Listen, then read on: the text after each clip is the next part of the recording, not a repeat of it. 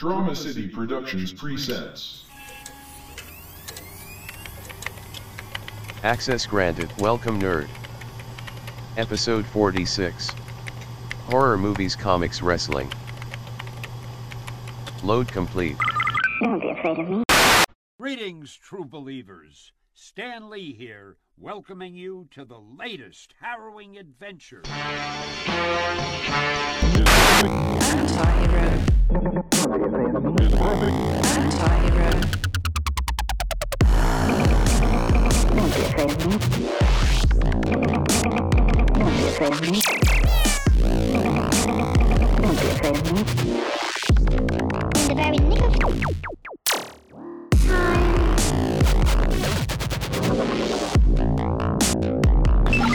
Anti-hero. Anti-hero. Anti-hero.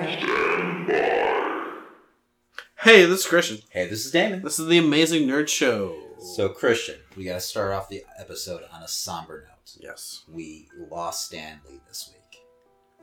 I didn't think it was going to, hit me as hard as it did. I mean, he's 95, but then, just seeing all the different tributes come out, and, I mean, really, just trying to wrap your head around, how much, he's, meant to just, not just comics, but just, pop culture in general, and to, so many different people. It's just, it's so insane to think about, and really, it's unquantifiable. You can't even, begin to think. I mean, this guy's been at it since, 1960. He's literally created a whole universe, for, nerds like us to dive into. Every single week. Yes, every single week. There would not be an Amazing Nerd Show without Stan Lee. I mean, his legacy is, unparalleled.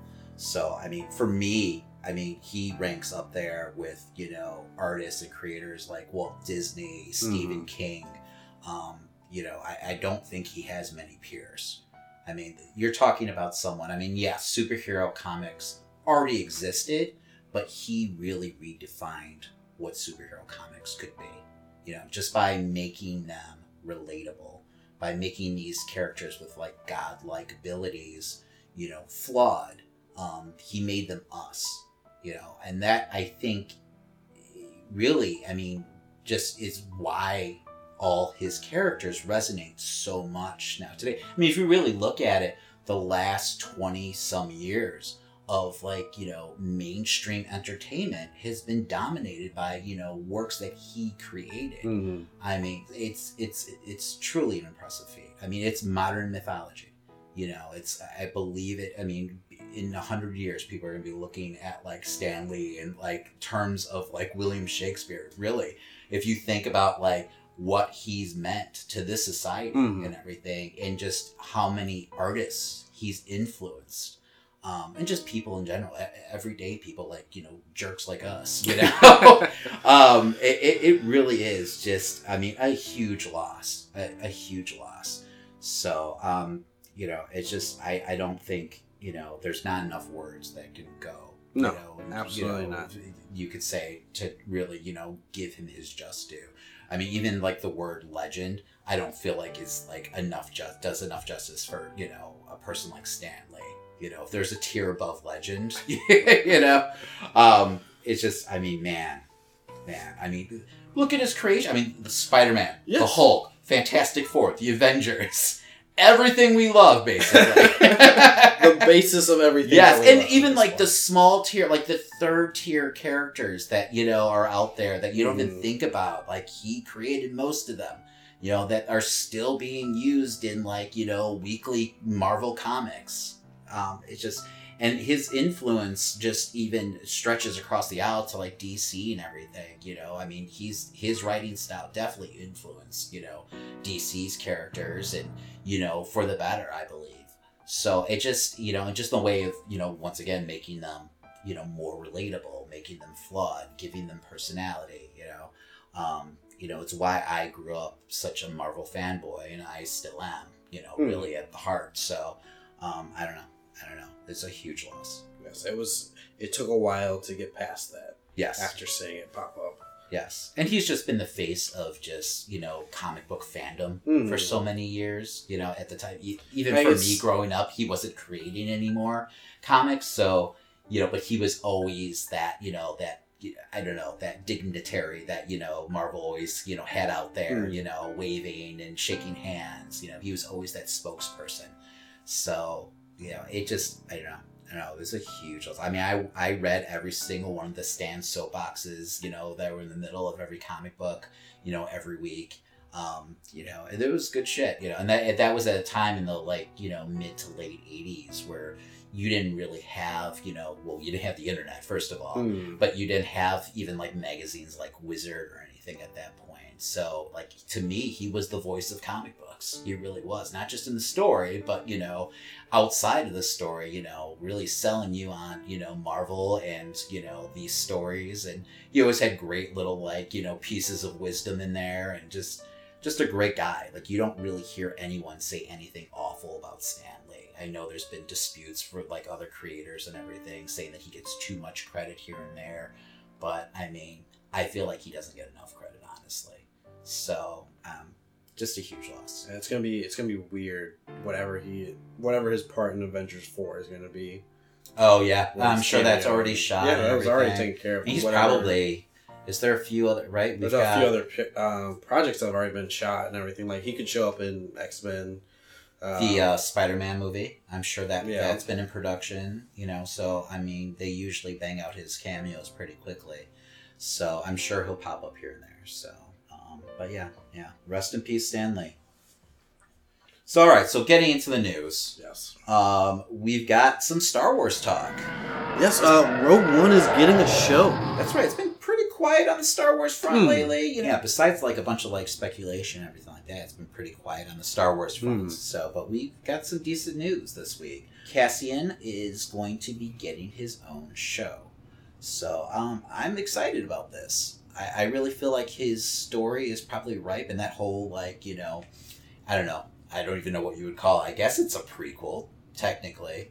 But that whole, Rogue One, story and that crew, you could really, dive into and get a good series out of it. I mean, this is another opportunity to continue to dive into the underbelly of the Star Wars universe. Yes. With his character. I think we want every one of these shows to be the underbelly of the Star Wars universe. Because that's how I feel about The Mandalorian, too. True, but we know distinctly he's working as a spy. Yes. And that's what's going to... Especially that opening scene of Rogue One when we're first introduced to him and he's forced to kill the other spy, which is a really fucking awesome moment. So... I really would like to see, him and also other characters that are kind of, in the beginning of, the Rebel Alliance, what that looked like, these kind of characters who are kind of doing the dirty work for the Rebels, their story. There's been speculation for integration of a lot of the Solo elements that they showed in the young Solo films to be added in as well. How does that line up time-wise? Are they happening at parallel times? Are they happening at the same time? I believe so. It's got to be quite a few years before. Okay. 4, because that's what we. Because New Hope would be at least right. That's but it's still Solo. He's deep in young, Empire. but I only feel like it's a couple years out. It shouldn't be that, right? So, I could see that working out. They wouldn't want to... Well, I doubt we're going to get another Solo movie. But, yes. They don't want to spoil anything too, significant. Just in case they do, choose to tell that story. And maybe they decide to do it as a show. Well, that's what I want to say. I want that as a show at this point. The Solo stuff. Yes. It's not... If they can't get it on the screen, I want to continue that story in some way. Because I want to know what's going on. I know a lot of people... Darth Maul. I want Darth Maul. I want to know what's going on with that and Kiara and everything else. Yeah, that would be fantastic. I'm curious. No, exactly. And that would be... I don't know if they would do it here in this show, but it would definitely, a Solo show after the fact, I think could work. I just feel like it's a couple years out at least. I think they need to kind of get that. Well, you start with this. You start with Cassian. You start with the Mandalorian. You start with these shows that they've already, started to put out, and you get hopefully- this idea of like, do you want more shows like this? Do you want? I'm sure they're going to be huge. I'm sure they're going to be successful, and you've got all this material at your, disposal. So why not? And you've got nerds like us who, want to know what the fuck happens after Solo, and how we got, this kind of, transition from the young Solo we saw in his movie to the Han Solo we see in the beginning of New Hope. I just want to complete the story of Maul at this point.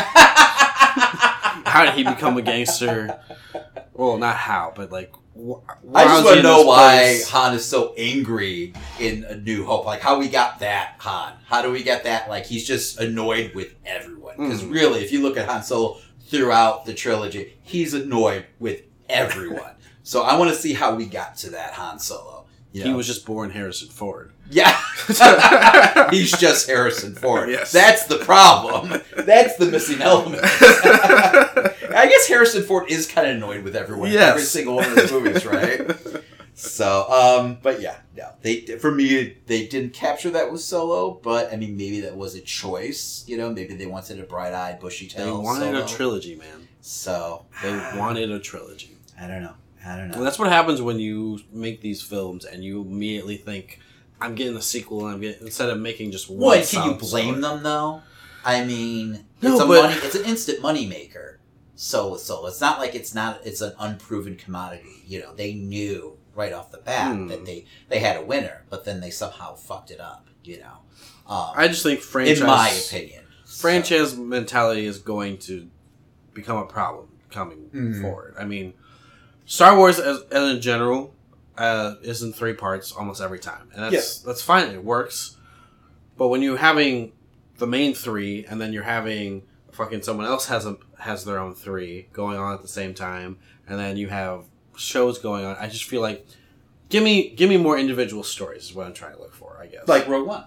Yes. Like Rogue One. Exactly. And so do you think that's where they went wrong, is they kind of didn't tell his story, a complete story for Solo, where they kind of just gave us the tip of the iceberg, and they expected everyone wanting to come back for more, and that they really didn't want to come back for more, so they're kind of left hanging now. And it just came out at the wrong time for them as well. Yeah, no, I agree with that too. I think it was bad timing. Yeah, it's unfortunate, and I don't know how we got on Solo, but but Cassian, it deals with the same time period that they've been playing around. Cassian too is like just I don't know, a clean slate for them. They can do whatever they want. There's no real like expectations. People just want it to be good, and you're right. It does really lead itself to telling that underbelly. Really kind of seeing that darker side of the universe. I feel like this is a good place, to really start, diving into that. So, I mean, and there's plenty of material there, and they're doing a great job of like, picking and choosing what they use from what they call now the Legends line. So you could really start throwing characters in there. But I feel like I've seen so much of the birth of the Rebellion era, I'm ready to. I'm more curious about what the fuck happened after they won in Return of the Jedi. Well, I'm more curious about that time period. And that's what we're going to get with The Mandalorian. Yes. So, and that's, the other big news coming out of the Star Wars world right now. Pedro Pascal is going to be in the lead role of The Mandalorian. So, and that's pretty huge. Did you watch Narcos? Or I did not. I did not watch Narcos at all. You remember him from Game of Thrones? Yes, I do remember Game of Thrones. So. He has some good range on him, but he pulls off suave and badass at the same time in Narcos perfectly. And we know nothing about the Mandalorian right now. No, but do you feel like you're going to get some of that with this character? Well, I just based off this acting choice, that's what I'm assuming, because this is definitely not the type of actor I thought they would pull in for, The Mandalorian. I was assuming just like brooding, kind of a darker character, just dealing like a Fett, basically. Yes, pretty much. I was expecting more of that than someone who's probably weaseling his way through. Now, I don't know if weaseling is the right word. Yeah, I wouldn't say weasel. I mean, I don't know his work on like Narco. He's just he's smooth. Okay. He knows how to pull off smooth very well. If you saw him in Game of Thrones, that's pretty much almost the same character. And and maybe because this is going to be definitely more of in that Western vein. It seems like that's a term they keep on throwing around with this. Maybe he's more of a Doc Holliday, kind of character where he's kind of that suave gunslinger. I could see that working. I think that'd be cool. Yeah, and it'd be something different or kind of set him apart from the Fets. I would definitely go for that. And this is definitely a story, since it's between Return of the Jedi and Force Awakens, where you could really, start seeing exactly what happened. And, I don't want to see everything no for no, but, it's a good way to introduce 30 years, man. Little story elements. This is kind of going on right now. Oh, this is happening, and just kind of pique everyone's interest, because then you're going to get an in-between, trilogy eventually. So just, I don't know. I'm excited about this. I guess there was some set photos leaked, and it had actually Death Troopers involved in it, which is interesting because we did not see them in the original trilogies at all. The only time we've seen them is in Rogue One. So people right away, of course, start speculating. If there's Death Troopers, then there must be a high-ranking officer of the Empire, around. Because there was some kind of synopsis, scene synopsis leaked also, where it's the Mandalorian in some kind of gun battle between Death Troopers. So I mean, right away people are foaming in the mouth, excited about okay, we're gonna get Death Troopers in this. I'm really excited for both of these shows. I really am. So I mean, the whole Cassian show just caught me off guard whatsoever. I know they're, obviously, working on The Mandalorian, but I had no idea that they were talking, doing another show too. And very close together, it seems like. So, because I feel like they're in pre-production with this show also. That's great. Do you feel like these shows are too similar in nature? No, because I feel like you can really delve into the whole Mandalorian lore, and I don't know exactly where they're going with that and how the character is, and it's a different, time periods, in this universe. So I think it'll definitely be darker. Both shows would probably be darker, I would assume. But I feel like just the narrative and everything and the characters you're following are different enough where it'd be okay. And honestly, if they were, I'd be all right too. I really hope that they do capture two completely different feels of those two different eras. Well, it's by two different creators. I don't know if they named who was going to be doing the Rogue One show, but I know Jon Favreau has such a distinct style. So, I mean, I feel like it's just going to be different right off the bat than whatever, another creator does and puts out there. So, I don't believe he's connected to the Cassian show. So, I mean, I just want bounty hunters. So, that's all I want. Give me more bounty hunters. Give me that dark, seedy, Star Wars that I've always been craving. So, and they've always teased in all the other movies, but you never get a full picture of. So, I don't know. I'm pumped. I mean, God, Disney Plus is a must-have though at this point, right? You got the Loki show, you got the Scarlet Witch show, you've got the Falcon and Bucky team up. I just don't want any more streaming service. I just had to get a new anime streaming service because the one that I was using split off. The companies that were... But if push came to shove, Christian... I'm going to want to watch these. So yes, exactly. Come on. I'll grin and bear it. So, but yeah, no. Yeah, they're definitely taking all of my money, though. Yes, you're right. They're pulling at my wallet. I agree. All right, Christian. There was a Pokemon trailer that dropped. Detective Pikachu dropped. All right. How excited are you, Damon? On a scale from 1 to 10, I'm probably a -5 on this. Pokemon's not my generation, so I know really nothing about it, besides the cute little characters on the playing cards. I will start off, I am not a huge Pokemon fan. Liar. You're a Yu-Gi-Oh guy. Definitely. Okay. Okay. To me, it's the same thing. No, trust me. I'm looked down upon as a Yu-Gi-Oh fan compared to Is Pokemon. that the poor man's Pokemon? No, it's like the extremely nerdy card playing type. Isn't really just a gateway to like D&D though? Like, aren't those games really just like a huge version of like, you know, those kind of games, those role playing games? Yeah, in a way. Okay. But I mean, I had like a special mech arm thing that you could place your cards in, and I went to school with it. Oh, awesome! Like, I was in it. Oh, we need pictures. We need pictures for Instagram. I don't know if I have pictures. If your parents were ashamed, they're like, "Oh God, what did we do?" But Pokemon, yes. This is going to be a live action film, and I like the way it looks. Did you hear anything about this beforehand? I feel like this just like dropped out of thin air. There was like word of it in the past, but you know, no one took it seriously. There's been like tons of Japanese properties that have been being turned into live action films as of lately.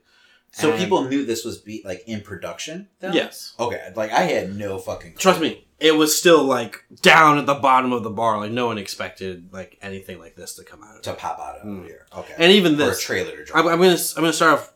It still looks like it's a B movie in my eyes. What do you mean by it? Like what are you defining as a B movie? Like this doesn't seem like something I'm like gonna rush out to the theaters and make sure I see day one. Okay. I see what you're saying. This is something I could wait till it's on DVD or more. Okay.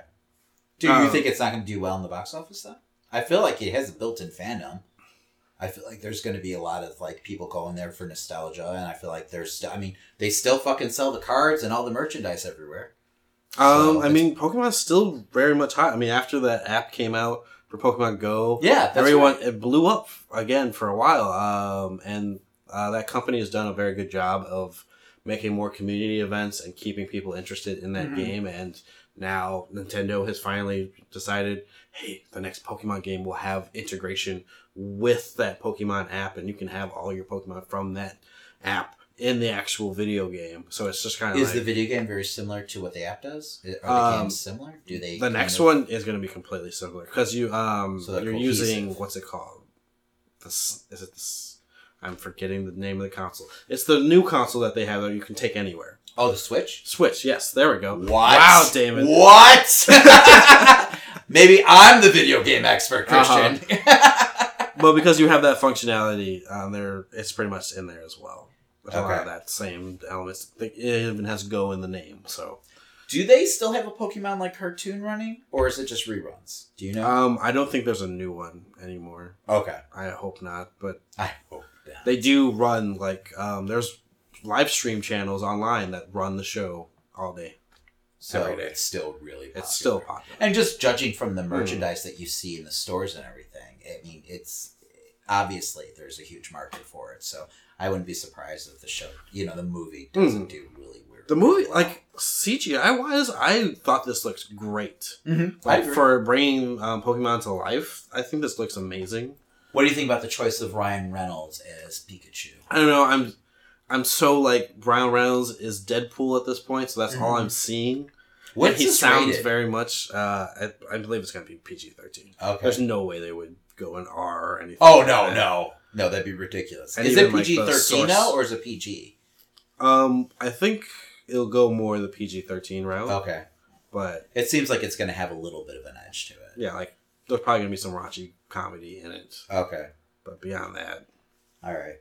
What? So and then it's such a weird choice of a story though. So it's detective. Pikachu or something ridiculous like that. So there's a mystery. Yeah, it's a weird introductory movie. Instead of just doing a tournament arc. Yeah. But I feel like if this does well in their mind, they'll probably do a tournament type film for it, like an origin story. Yeah, I hope that. I mean, I hope they stay away from Ash and all that stuff. Yeah, I was gonna say the kid's not supposed to be Ash. No.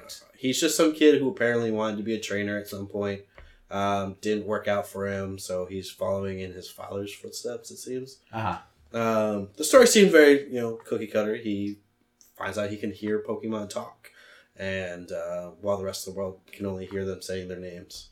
Mm-hmm. It feels like you've watched the trailer about 10 or 20 times. No, I've watched it 2 times. Show me your Pokemon tattoo. I don't have a Pokemon Show me the tattoo, Christian. Don't have one. It's a tramp stamp, isn't it? Oh, yes. I'm sorry, I can't lift that up. A little Pikachu. Uh-huh. Sorry, I'm not joking. It's a Jigglypuff, man. Let's be honest. Jigglypuff. Is that a real thing? Yes. Oh my gosh.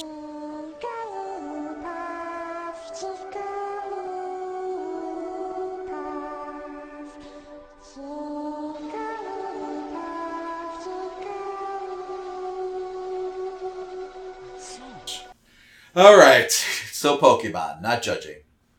But you're going to go see it the first day?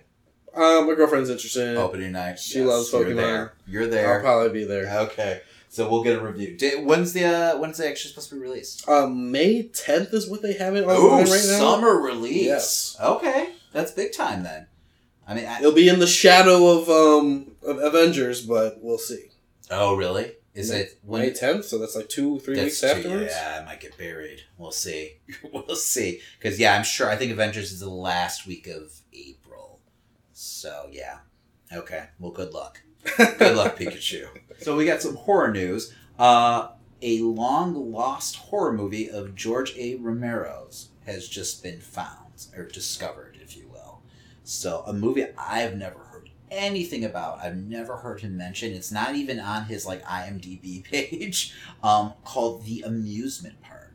A author named Daniel Kraus, who I don't know who that is either, but I guess he went on Twitter and he was saying that he just watched this 60-minute horror movie. I guess it was produced by a religious group as a PSA about ageism. In society and how society treats the elderly, but he went on in his tweets talking about how it's truly disturbing and one of Romero's scariest pieces of work, and how he's going to try to get it actually seen now. I don't know if he's putting together a GoFundMe or something like that, but it's just interesting that a name like George A. Romero would have something out there that's just not easy accessible because he's got such a big library. Is there proof that he actually has this film? I don't know. I know his wife is also in a few articles has talked about it also. So it sounds like something that she's been starting. And I don't know if it's tangled up in just legal stuff right now, and that's why it can't be something that's just produced and put out there. I just hope it's not something someone's just trying to make some money out of. We'll see. Idea. People, if you just put George A. Romero's name on it, people are going to want to see it, even if it, it's just a straight to DVD thing, Blu-ray thing. So I don't know. He would obviously, I don't think he would have the rights though. So I don't know if he's trying to do a GoFundMe to get the rights to the movie. I would think that, George's widow would automatically get those rights. So hopefully he's doing the right thing and, just trying to get it in her hands, I would hope. So, but as a horror fan and a fan of George's, I want to see this movie. The concept sounds very interesting. I'm wondering if it's almost horror from the eyes of a elderly person who's dealing with people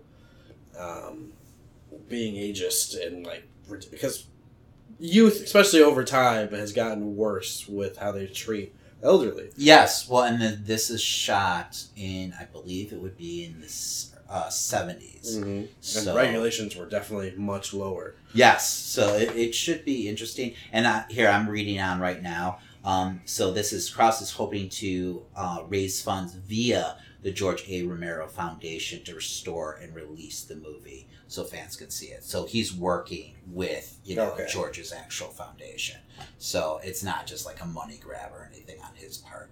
So that's good to hear. So, if just to get the art out there, then I'm all for it. And, like I said, as a fan, I want to see it, So, it's pretty cool. You never think, a name like George A. Romero would have something out there, that people haven't seen. So I guess it was actually made for TV too, which is interesting. But yeah, that's pretty cool. Hopefully, we see it sooner than later. Yeah. So over the weekend, I saw Overlord. Yeah. Speaking of horror, the Nazi zombie movie. So let's get into it. You did not see the movie? I have not seen it, but I mean, I'm definitely going to see it down the road. Okay. So, all right. So, synopsis quickly, and I'll just read the whole IMDb synopsis. But the plot of this movie is several American soldiers who are dropped behind enemy lines the day before D-Day discover a secret Nazi experiment. And that's pretty much the movie in a nutshell. So this movie was directed by Julius Avery, and it was produced by J.J. Abrams. So it had a pretty big name behind it. The screenplay is by Billy Ray and Mark L. Smith. So this movie was very, very interesting to me. Just the way they promoted it and everything like that, I felt was kind of, I don't know, it was really quiet at first. Yes. I didn't really hear much about it. It popped up in a few trailers, before a couple movies that I saw. I would have never heard of it if I hadn't gone to the theaters. But there wasn't a huge, campaign online for it until, the week before it was released, really. So, right off the bat, their advertising budget wasn't huge. It wasn't made for that much money. But that being said, the budget was $38 million. But that being said, it felt like a big budget movie. It really did. It really felt like, and this is going to sound like a backhanded compliment, but it felt like someone in Hollywood got their hands on a B-movie script and decided to take it seriously and try to make the best movie possible around it, like a Roger Corman movie, but actually have Spielberg direct it or something like that. Because this, this movie is not tongue-in-cheek. It takes the material very serious. And that material, part of it at least, is Nazi fucking zombies. So, and it for the most part, it's a well-produced movie. It really is. It's well-directed, it's well-performed, the actors are all great in this. And the story, really, holds up. You're invested in all the characters. You're invested in what's going on in the story. But at the same time, you step back, and if you just read the script, I'm assuming, you would really feel oh wait, okay, I've seen this movie, on Netflix at 2:00 in the morning when there was nothing else to watch. Because it does if you explained the plot to someone, it's okay, well that sounds like a cheesy B movie. It really does, like a grindhouse movie almost. And I think, seeing the trailers and kind of the way they started advertising, I think they actually did a grindhouse trailer mock-up for this at one point during the advertising campaign. I almost was expecting almost what we got from what was it? It was Quentin Tarantino. Planet Terror? Yes, and Robert Rodriguez is Quentin did Death Proof, and that's right, Robert Death Rodriguez Proof did Planet Terror. And was that called Grindhouse? Yeah, it was called Grindhouse. Grind. Okay, all right. Which you can't. I had that fucking poster. You can't because you can't get it as a double feature though. Still, I don't believe. Really, you have to get them separate, which is ridiculous. Yeah. Just a money grab, and you don't and two, you don't get all the trailers with it, which was part of the fun of that. The whole thing was the trailers in between everything, Thanksgiving Day and. All those fucking awesome trailers by established horror movie On Demand played them all together. Really? Yeah. No. As far as I know, unless they did some kind of special release for it, down the line years later, you could not get everything in a full package. But yeah, that's definitely the type of film I thought this was going to be, especially the way it was advertised. I thought totally tongue in cheek. They know what they're making. They know what this is going to be. Just total action film. This is a war movie that happens to have Nazi zombies in it. Well, fuck yeah. Pretty much. And just kind of going off of, what the story is. It's, the eve of D-Day. This paratrooper squad is set, flying over Germany. And they're about to dispatch over this German radio tower. And their mission is to take out this tower. But while they're in the air, they're being attacked and shot out. So they're all jumping out of this plane and, getting destroyed at the same time. I think only 5, there's 5 survivors after they land. So, but it is a phenomenal scene. It really is. It's just beautiful. The cinematography is great. I mean, it's intense. Like, you're like on the edge of your seat through this whole scene. You feel like you're in the plane with them. And it's just beautiful, even though like you're in the midst of this war and you've got all these planes. Like, there's just like almost this like, caravan of like planes in the air, and you're seeing them all get like shot at and like, blown apart and everything. And you can feel the intensity of the characters who are like sitting on the plane, terrified for their lives. And it's a great introduction like scene, because you get to know each one of the characters at the, like kind of like who they are, just like an outline of each character from like how they're reacting to what the hell's going on. But it's shot in a way that I haven't seen. It's very stylized, but it works so well where like I want more action from this director after this. And I was kind of, I think maybe it almost hurt the film in a way, because I was expecting all of the action scenes to be like this opening scene, which it wasn't. And that's not like a bad thing, because it was hard to like live up to such a high bar. But I think it kind of, I don't know, it almost like you just kept on waiting for something to like, heat up, and it never really happened for me. So, I don't know if that makes any sense, but it was interesting. Like this movie, like, they land basically, and they're all trying to find each other. They end up like, getting, together again, the 5, troopers who are left. The character Ford, who we're introduced to on the plane, is, this explosive expert, and he seems to be the one who's now in charge. And he's the one who's supposed to be really taking care of this tower. So even though all the guys are kind of, completely, bewildered and, trying to get their grounding, he's like all about the mission and like really rallying the troops and like, no, we need to keep on moving and everything. Even though they just, watched all their friends die. So the entire time, this character Ford, I'm like, who does he remind? Like, I couldn't figure out who he was. I was like, I've seen him in something before. It was killing me. And at one point, I was like, oh, you know what? He reminds me kind of Kurt Russell. And then when I like left the theater, like I went on the IMDb page and everything like that. Oh, it's Kurt Russell's fucking son. It's Wyatt Russell. Which I was like, did Kurt Russell name his son after Wyatt Earp? Because he was Wyatt Earp in Tombstone. So, but yeah, no, I think he totally named his son after Wyatt Earp, which is awesome. I could see that. But this guy, he, like, all these performances, all these actors in this movie, tons of charisma.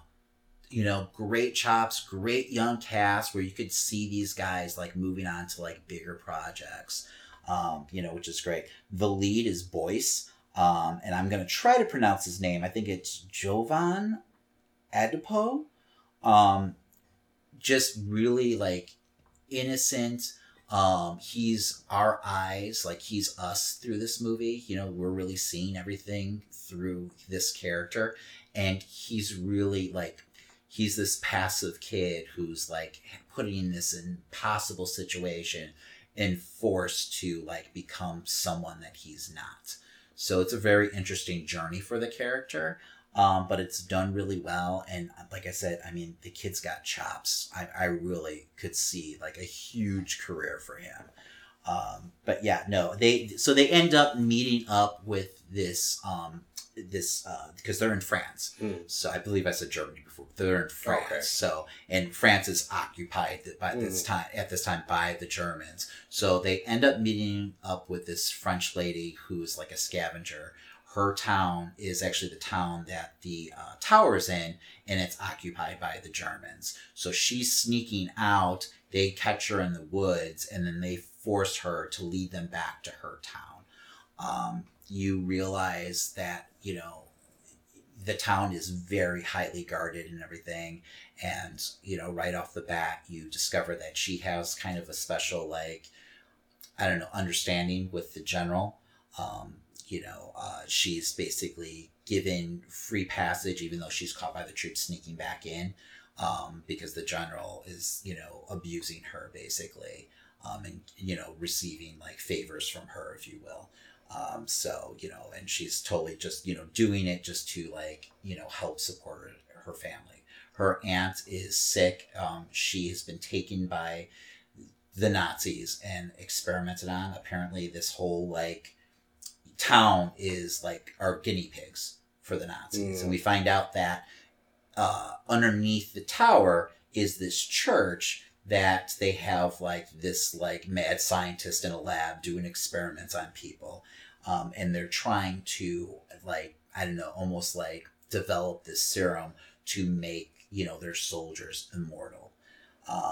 They've only tested it on the dead so far.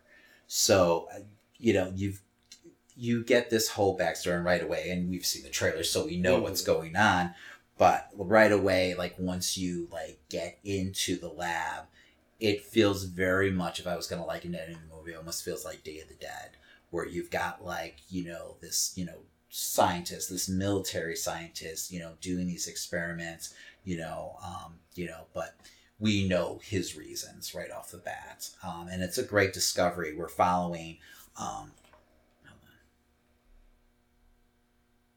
Go ahead and mark.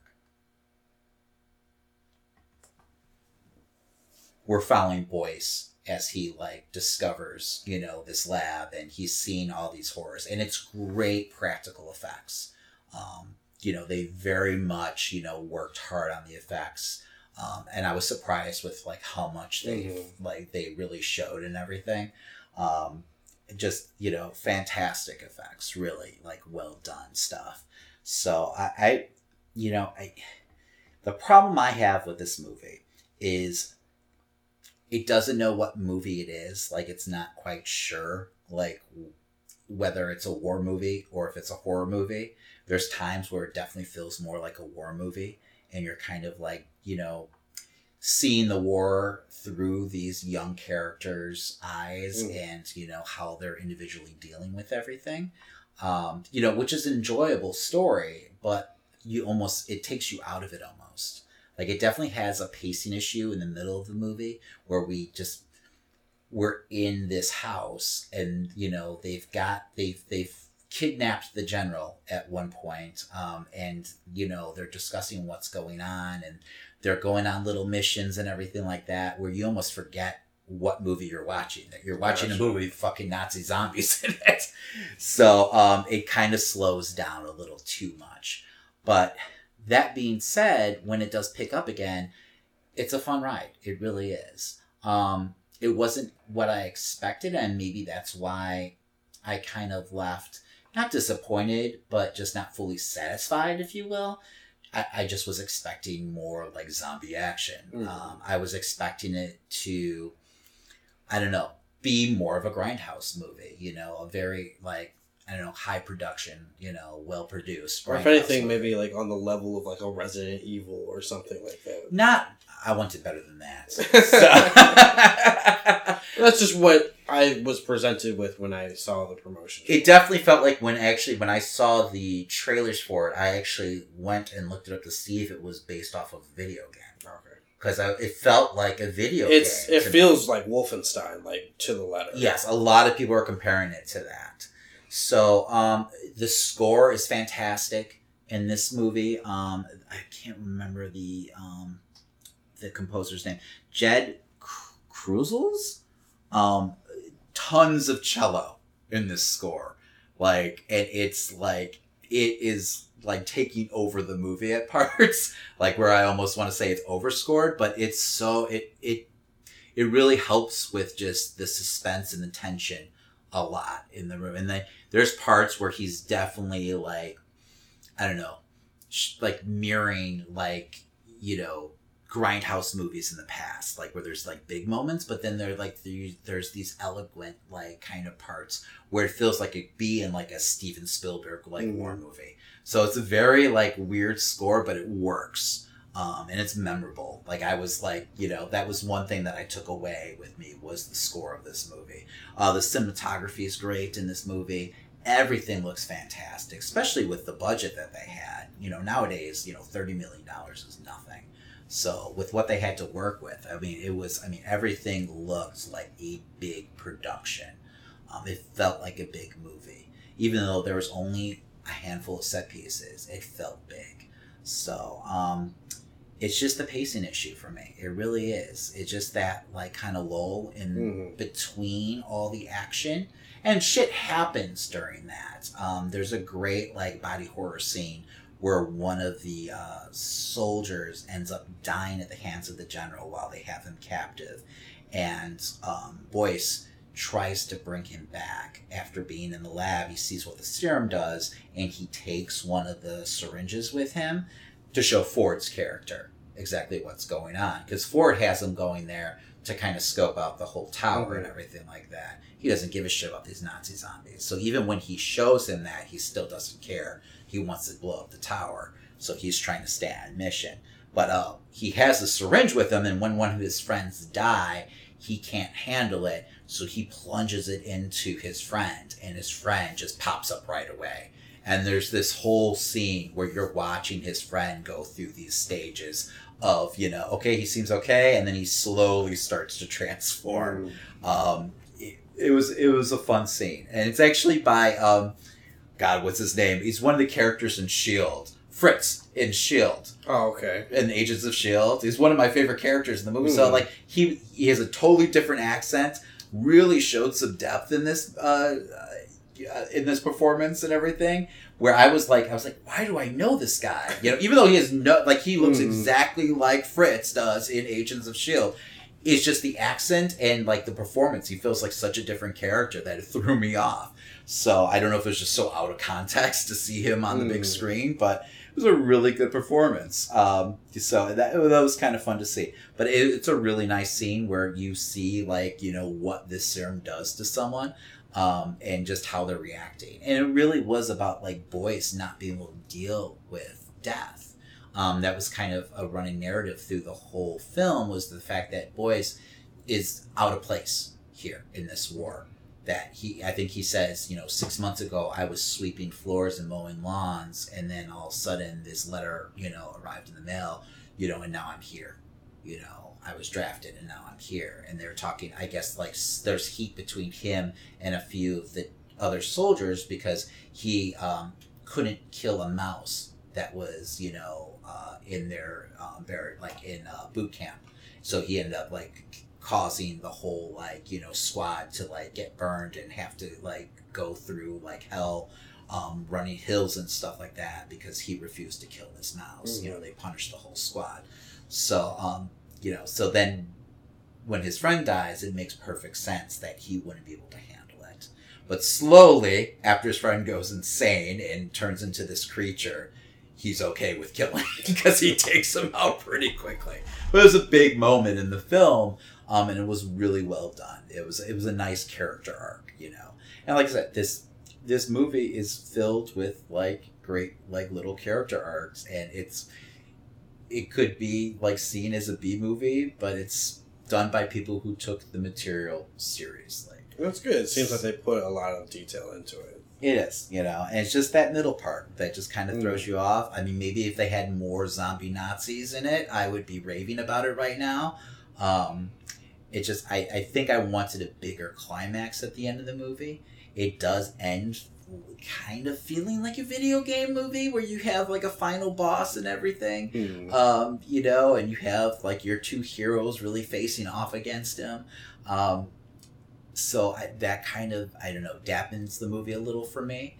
But all in all, like I left the theater thinking that was a fun movie. And it, you know, it really was. It really was. You know, I just wish they would have gone a little further with it. Well, Damon, if you had to give it a star rating out of 5, I would say 3.5. 3.5? 3.5. Check it out. I mean, I want people to support horror movies, so they keep on making them, you know, and this has definitely been a huge year for horror. So I definitely feel like we're going to get a bunch of movies, you know, in the next couple of years, which is great. There was a release date for Child's Play, right? Yes, Child's Play got a release date, which happens to be the same day as Toy Story 4, which was interesting. But there's a lot of buzz around Child's Play. I don't know if I want to see it, but we'll see. You know, I've never been a huge Chucky guy. A lot of people were like, I was never a big fan of his movies. Yeah. Personally. Yeah. No, that's how I am. I think I enjoyed the first one and the second one, but then after that, I kind of lost track. Oh man, you weren't a Bride of Chucky fan? And No. Those movies did great though. For it really revitalized that character. But yeah, I was never a big Chucky guy.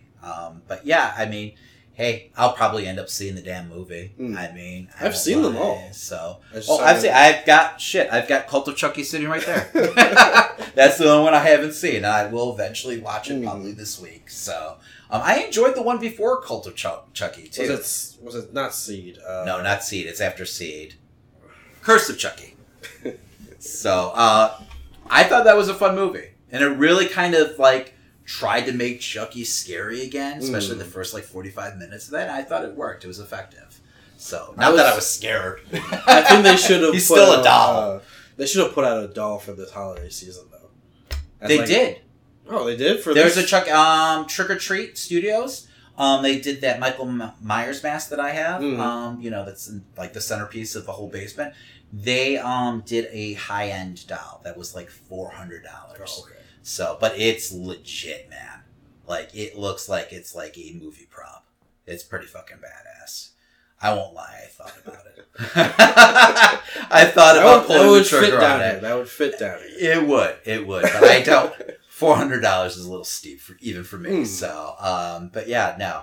Yeah, we'll be getting plenty of Chucky fucking merchandise, I'm sure. I just don't know, they have a lot to, there's a huge, Child's Play following, so this is a pretty big, bold step to, remake it. Yeah, but it also feels like the right time. Yeah. If they were going to put out a remake, especially after Halloween's being remade, we're in talks to do Friday the 13th. And this has been in production for a while, so, they were taking I don't think the original creator is actually attached to it, which is disappointing. Since it's been his baby, for so long. I think this is, the studio who decided, no, we've got this property, we want to make money, which is fair. We can't keep on doing these direct to, Blu-ray movies. Fine, but, once again, you've got a lot to live up to and a huge fandom to please. So we'll see. We'll see what they pull off. I don't know how we started previewing Child's Play, but anyway, Overlord, go see it. All right, support horror movies, and this is one worthy of your support. Hey, this is Ben from Small Town Mentality Podcast, and you're listening to Christian and Damon's Amazing Nerd Show with your hosts, Christian and Damon. For nerds, by nerds. Find them anywhere you get podcasts and DramaCityProductions.com. Now accessing comics. So we have quite a few events going on in comic books right now. One of them being Spider-Geddon. That is right. Are you reading the blurb or am I? I'll read it. It's fine. Revenge of the Spider-Verse. One superior spider is willing to do whatever it takes to defeat the Inheritors. Will Miles and his team have to stop him before he goes too far? Stand together or fall separately. Isn't that how it goes? I guess. I'm enjoying this. I think it's fun. Well, how do you feel about this, Christian? Because you didn't read the original Spider-Verse. No. Story, right? It's a lot going on. This issue was fun, but it's not I'm not feeling hooked to this story right now. Okay, I could take it or leave it at this point. Yeah, this is really Doc Ock's book. I enjoy that. Our Peter Parker is not involved so far in this at all. I know he's got shit going on. It's a tie-in. His book right now, I think it's sensational. Spectacular is a direct tie-in to this, where he's taking on Moreland. But otherwise, he's not in this book at all. So I'm enjoying that. I feel like that's really, a breath of fresh air. And I like, really, Doc Ock's character getting a chance to shine, especially since, I feel like this is going to lead directly towards, his solo series now. I know he's got Superior Dr. Octopus, but now he's going to be Superior Spider-Man again. Yeah. So it's fun, to watch this character, and it's really a redemption arc for him. He's the cause of the Inheritors coming back. You know, him trying to be a hero, but like doing it in his villainous way has got him in trouble once again. Here you've got him clashing with Miles. Just, you know, philosophically, like, you know, he feels like, okay, we've got to, you know, kill these inheritors this time, you know, finish the job that, you know, we didn't, you know, the last time we dealt with them.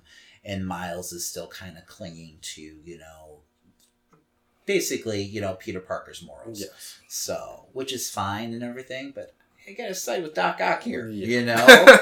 Like, there's nothing redeeming for these inheritor characters. And it's not like these are, like, human beings either. These are, like, you know, cosmic entities that, you know, destroy timelines and kept like, so why are we being so sacred with their lives? I don't understand that at all. And I didn't get it with the Spider-Verse. I don't know if it's like a slippery slope feeling for them or something. Like, you do this here, then you'll do it again later. Crying out loud. But whatever. But you know, if it was like a situation, if it was like one of Miles' friends gets hurt, he would immediately go on the charge. Exactly. So it's just like, I don't... Well, I mean, the universe is at stake here, really. I mean, there's big stakes on the line, so I don't get it. So, you know, tons of, like, because they already killed, you know, 2 or 3 of them right off the bat in the first issue. And they're still under the assumption that Gwen and those dead. were Miles' friends. You know, so really, you would think. But this was a fun issue. You've got the 2 teams. Miles' team shows up to, you know, wherever the inheritors are right now. I think it's at the whatever labs. Actually, Scarlet Spider's old lab where he was doing all the cloning. The inheritors have actually cloned their father's body, but they're having issues right now. And Doc Ock's team, you know, gets the drop, and they're aware that, you know, Miles' team is there, and, you know, Doc Ock guesses right that they're going to be in trouble and they're going to get their asses handed to them. So they jump in, you know, right at the last second as Miles' team gets discovered, and they bail them out, kind of. Using them more as a distraction tool at that point. Well, yes. You know, he's still, you know, sticking to being Doc Ock, and, you know, there's always these other motives behind everything he's doing. But at the same time, I do feel like he wouldn't let Miles die. Like, he wasn't going to let those characters die. You know, even though he might act like it, you know, just knowing, you know, what I know from, like, how he was through the whole Superior Spider-Man arc, you know, his bark is a lot louder than his actual bite nowadays, you know. And I think, like, mind melding with Peter Parker has led to that. But Doc Ock has always had that in him, where he's kind of towed the line. He has a sense of morality to him. So I'm not surprised to see, you know, that side of Doc Ock. You know, even though it's not necessarily right there for you on the page, you know, I feel like it is a subtext with him, you know, and it probably will be throughout this entire book. I think, you know, where I could see him, and I believe there's only a couple issues left in this. Yeah, I mean, there's a ton of side issues that you can read along. And I didn't feel lost or anything reading. You know, we only read the Spider Force issue. And even that didn't really seem to play a part in this. They make a brief mention of it, and that's it in this. So, like, I didn't feel lost at all. Because sometimes, in a lot of, like, big event books, especially recently, like, if you didn't read the tie-in, you know, especially in the Marvel books a couple years ago, you felt lost and you were losing a big chunk of the story. This is kind of what I want out of that book, where you kind of pick and choose what you want to read, and, you know, it enhances the story. You know, it doesn't, like, hinder the story if you don't read it, though. So, I don't know. It was a fun battle and everything like that. It's cool to see all these different Spider characters interacting. You know, we had the Spider family now introduced. You have the PS4 Spider-Man there, who's with Doc Ock's team, and just because I guess Doc Ock was his mentor, you know, Octopus thought that he would be, you know, ripe for the picking to join his team, I guess, and I guess they met up in the, like, you know, in the zero issue or something like that. So I don't know. I don't know. I thought it was fun. I think it's fun. It's a light read. It's not, you know, it's not heavy material, you know, where it's really, you know, you're dealing with, you know, just really like moral dilemmas, and it's just a fun popcorn kind of comic book where you can kind of enjoy it and I guess move on. I would want, especially whenever I read anything, I want there to be a deeper stake to it almost. Mm-hmm. And while yes, this is all their lives being taken away, I just feel like I don't know, the way it's written just makes me feel like, hey, everything's gonna be fine at the end of the day. Well, like the main characters that you care about are gonna be okay. Yeah. Like Doc Ock isn't going anywhere. Miles isn't going anywhere. That Spider-Gwen, Ghost Spider. Are they calling her Ghost Spider in the books now?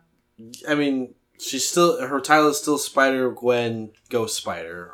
So I don't know. They're capitalizing on both names. So stupid. But yeah, that those characters are safe. But if you're invested at all in the other characters, and they've had books, small like one-shot books, their lives are on the line. So, but yes, it doesn't feel like it's going to be like world-shattering, especially since the our Peter Parker hasn't been a part of it so far, really, in the main story. So I agree with you there, but it's very lighthearted. It really is. I mean, whenever you have Spider-Ham involved, I mean, how serious can you possibly be? Leopardon is there just tearing up the building. Fantastic, though. The whole, back and forth between him and Doc Ock when they first, go to, recruit him. And he's like, just use your fucking sword. Get it over with, dumbass. That was a great scene. Yes. So, but yeah, man, I just love Superior Spider-Man. I really do. So I'm really excited for that series to start. So, but yeah, moving on, we've got Infinity Wars Part 5. Introducing Loki's Cosmic Avengers. I know that was hard to read. Yes. All right, Christian, I'll let you start. This is an interesting path. I think we were a little we didn't know exactly what was going on in the last book. We were trying to piece it together.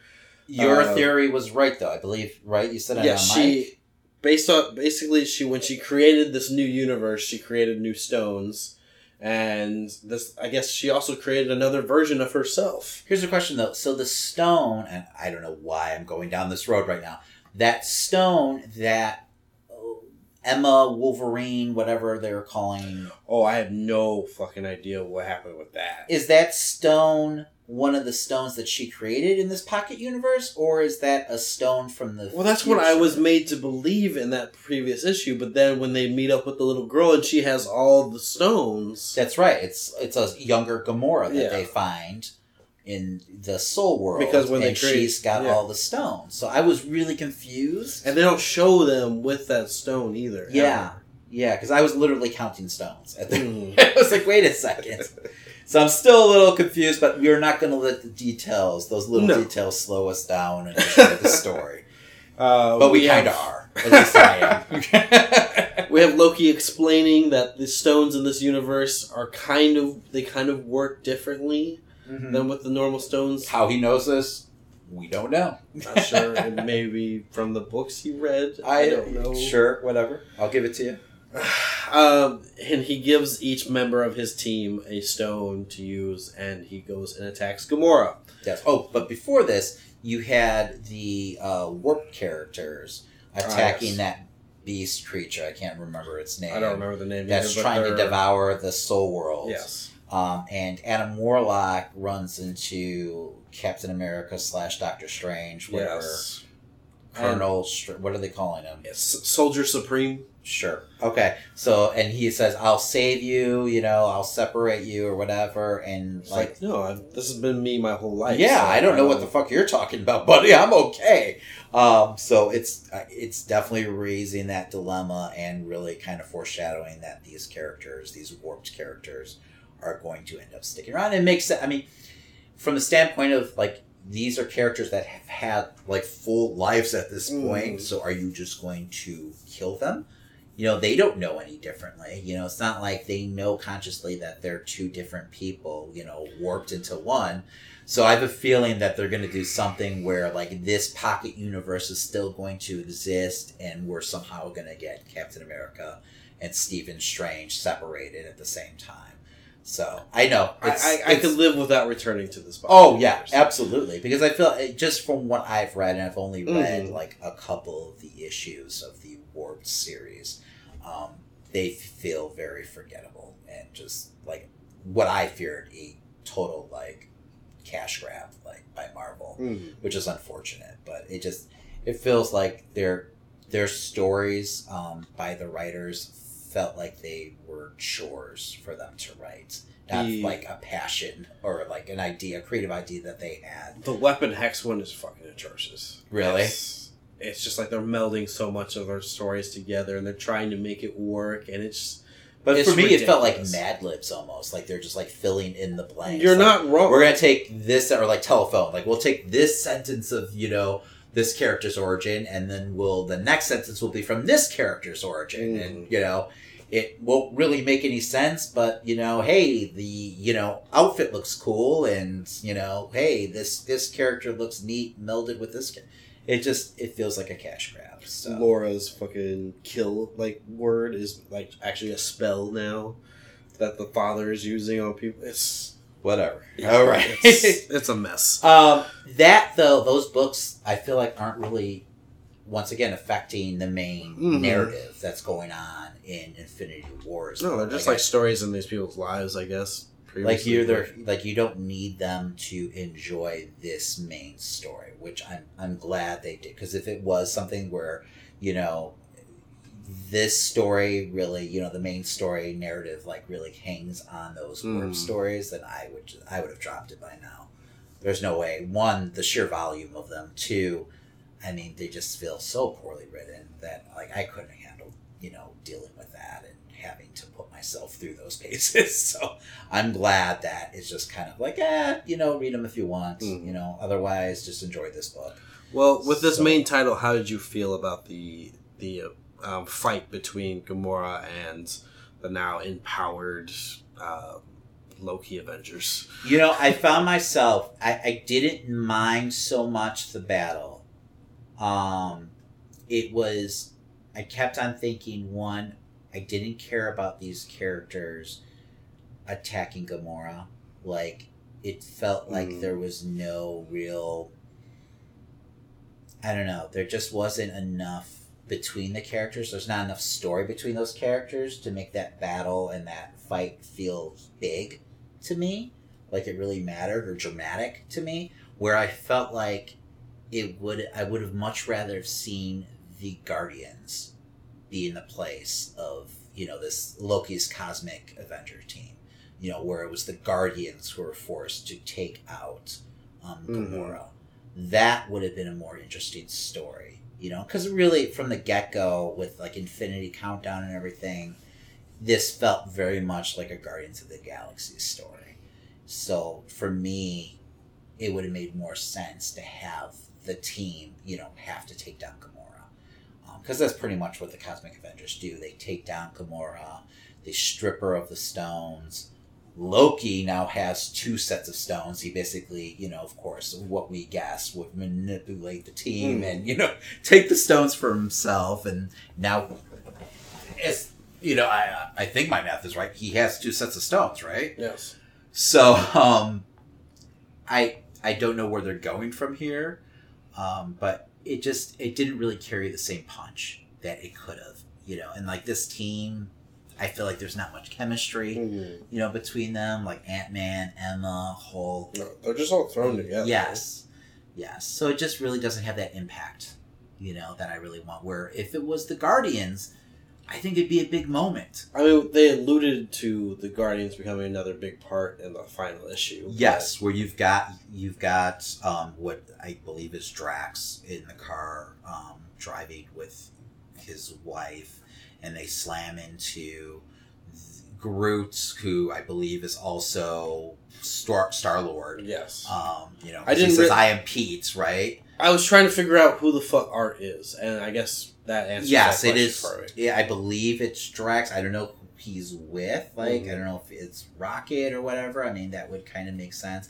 But I believe that's definitely, it mirrors, like, Drax's origin. So I feel like that's definitely him. Especially the saxophone is a big telltale.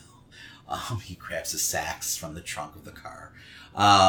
Yeah, so it feels like there's going to be, that's going to be the conclusion, and we're on the last issue now. Next issue is the last issue. So I don't know what the aftermath is going to look like. I don't know if there's going to be, reverberating consequences, due to this whole story arc. It's weird because it feels like the story's not big enough. Mm-hmm. I don't know if you feel that way with the Stones. This issue felt almost like this was an end. Mm-hmm. At a certain point, I was like, "Oh, okay, we're just rushing towards the end, and then the next issue will be the resolve of everything." But when he shows up in the celestial area at the end, which was a big moment, but then I was confused because I was like, "Okay, so is this after the first Avengers arc that we just got this year, where the Celestials were like falling out of the sky and we had the Dark Celestials?" Or is this before that, and it's going to be like a direct tie-in to that story? I'm hoping that it's before at this point. So it's a tie-in? And maybe he learned something from the Celestials, and that's how, we get the whole, I know why they're coming to Earth. I mean, but he also had that experience in whatever, was it, Marvel, I want to call it almost, what was it? Legacy? Legacy, there you go.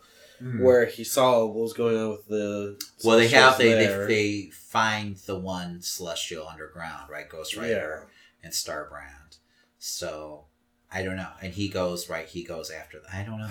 I don't know. Sure. It would maybe fit in, but I don't know. Now, they did, Marvel this week, release a solicitation for Infinity Watch, and it was Wolverine's...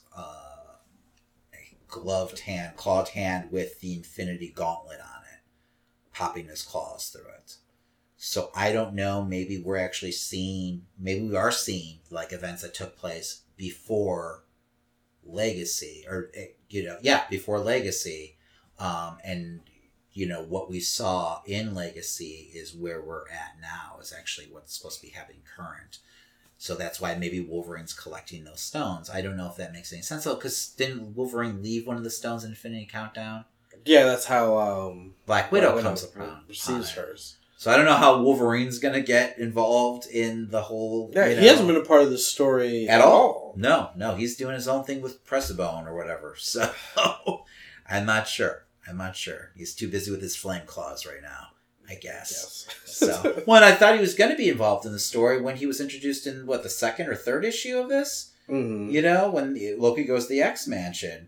So, I don't know. It's interesting, because I really thought he was going to be a big part of the story. So, obviously, they're still going to tell that story. We'll see. Maybe? I literally have no idea how this book ends. I really don't. And I know that the Guardians are going to have... someone from the Guardians is supposed to die or perish in this. I'm guessing it's going to be Gamora, but maybe I'm wrong, because now you've got in the next coming months there's going to be a new Guardian team, and it looks huge. Like, they have this huge roster. I guess only a couple of those characters are going to be part of it, but they're going to be reshuffling the deck big time with the Guardians. So they're going to get like a little reboot. So I literally have no idea where they're going with this. No clue. And there's only one issue left, so that's not always a good thing. So it's in a weird spot. I don't know where to go either with that. Yeah, we'll see. Maybe they, pull it together, and it's a great closing issue. I doubt it, but does Loki learn what his grand plot is? Well, how is anyone going to fight? He's got 2 sets of stones. It's got... I guess the Celestials will take him from somehow. Yes, but he also makes a point of saying, I guess the stones don't matter here because they don't have any power. Yes. And we also see there's a lot of stones there. Because he goes through the Beyond. He somehow gets through doing what Gamora couldn't do. Yeah. Okay. I guess only time will tell. And the librarian, not to dive so much into the story, but the librarian also is like, I can't believe he actually did it. So maybe she knows that he was supposed to do something like that. Because there's those pages that are missing. Oh, okay. From his story. I don't know. I'm just speculating. You think that maybe she knew that he was going to breach this barrier? Mm-hmm. Okay. All right. So Well, he did. I don't know if it made for an entertaining read, but he did. Well, something easier to read was X-23, number 6. Super easy. Laura and Gabby go undercover as teacher and student to uncover a deadly secret. Will Gabby be teacher's pets? Will Jonathan... What? Who's Jonathan? I don't know. I'm trying to remember anything from this story that alludes to a Jonathan.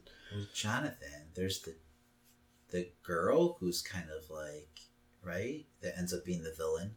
Yeah, but her name is Jonathan. I have no idea. I don't know. Maybe I cut something off when I cut and paste this little blurb here. But I still don't know who Jonathan... I don't know who Jonathan would be. No, unless it's like a pet and we just don't... I don't... No idea. Sure, whatever. Anyway. Sorry. Well, this was a light issue. Yes. This is definitely a one-off issue.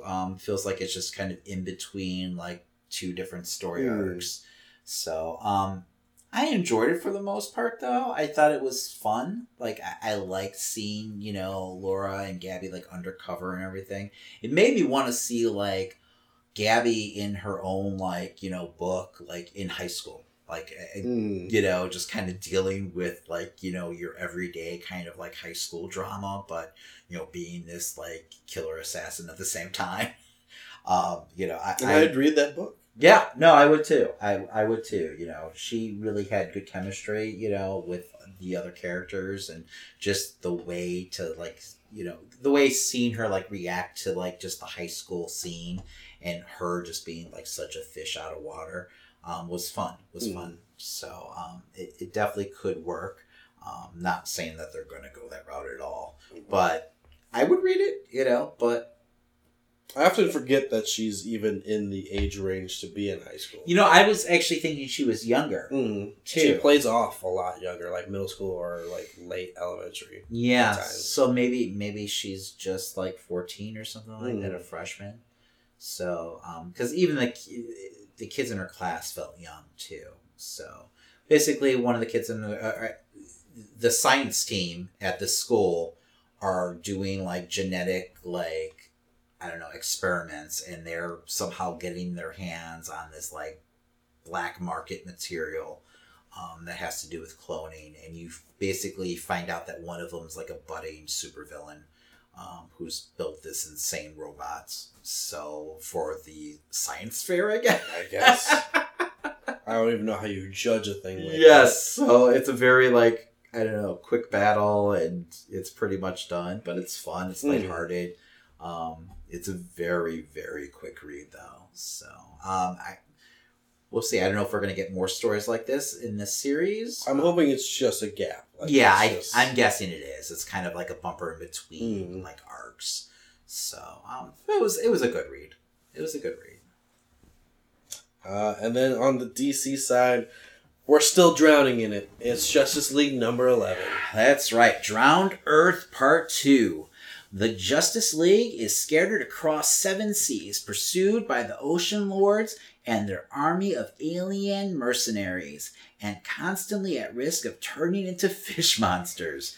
Just a day at the beach. Their only hope lies in a crippled Aquaman who believes the road to victory lies in unleashing equally vengeful gods on the Earth's oceans. Meanwhile, Batman guards the totality in the sunken Hall of Justice, where no one can attack him. Or can they? Dun, dun, dun. I thought this was an upgrade over the Justice League Aquaman Drowned, like, one-shot.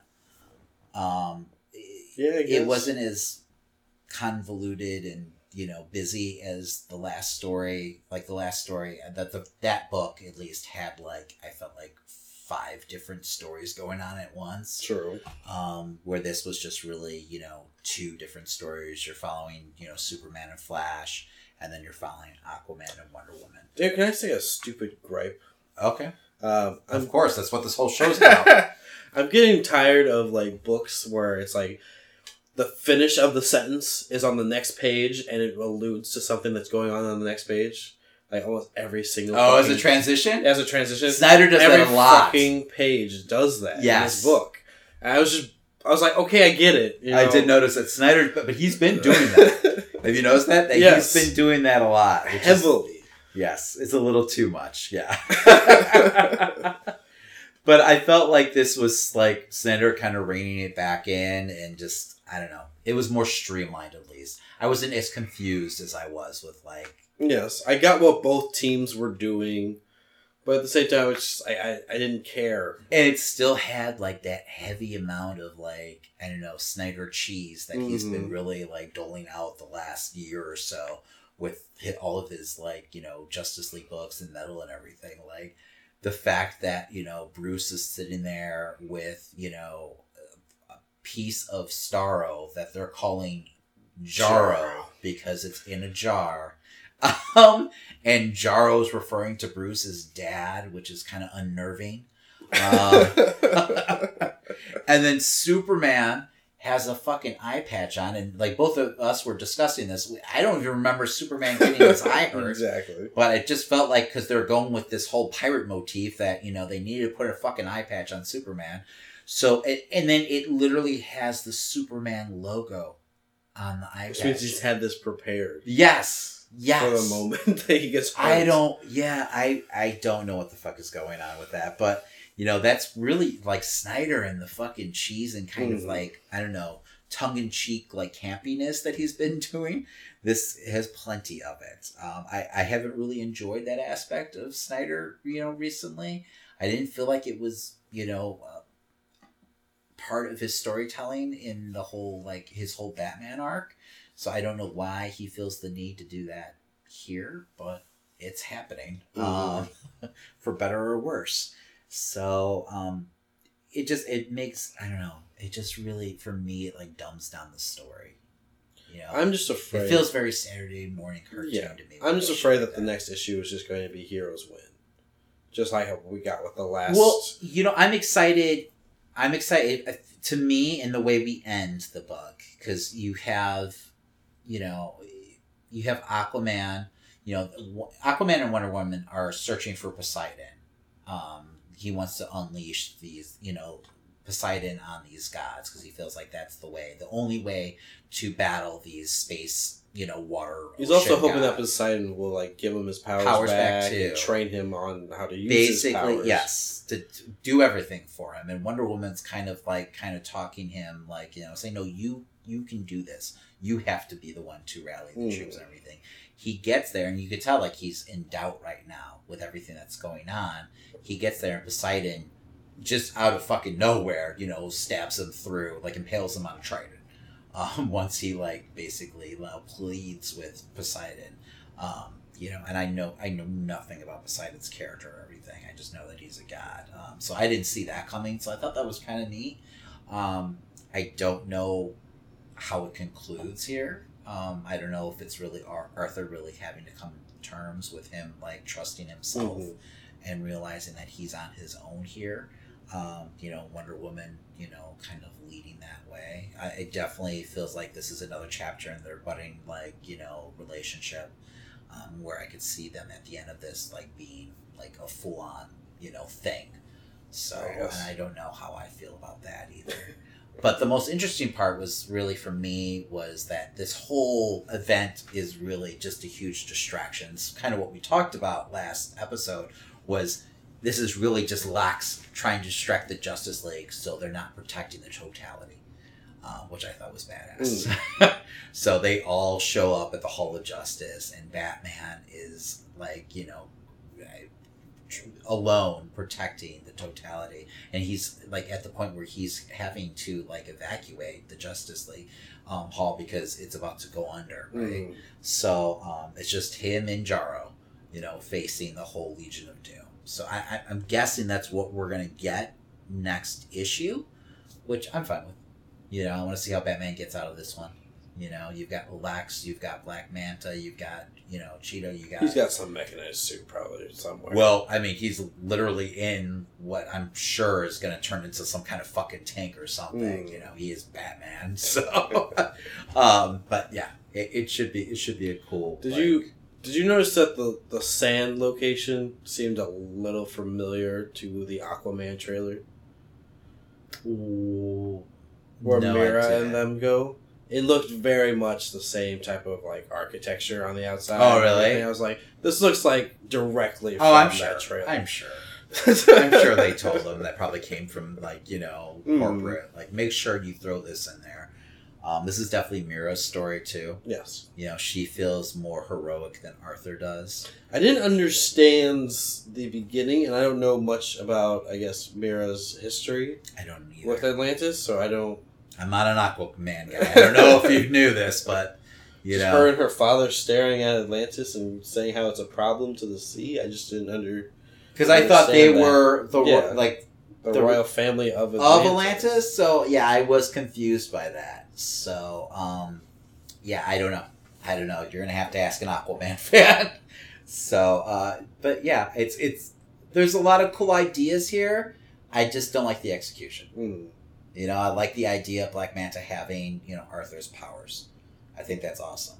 I love the idea of Batman having to stand alone against the Legion of Doom.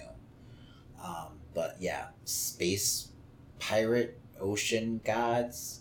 I feel like we could have done this story without them. Yes. They feel very... It could have just been that creature showing up, too. Yes. It didn't have to be... I would have been fine with that. Cell-altering space sea gods. Yes. And there's like 10 of them. And I don't care about any of them. Luckily, we didn't get a fucking separate book for each one of them. Oh my God. Yeah, that would have been... That's exactly what Snyder would have done with Metals. So, I mean, that is what he did with Metals. Yes. So, yeah, thank fucking God. So, but yeah, better read though overall compared to the tie-in. This issue. is all still skippable to me. I would disagree just because I want to know what's going on with the whole totality thing. So I feel like you need to read it just for that.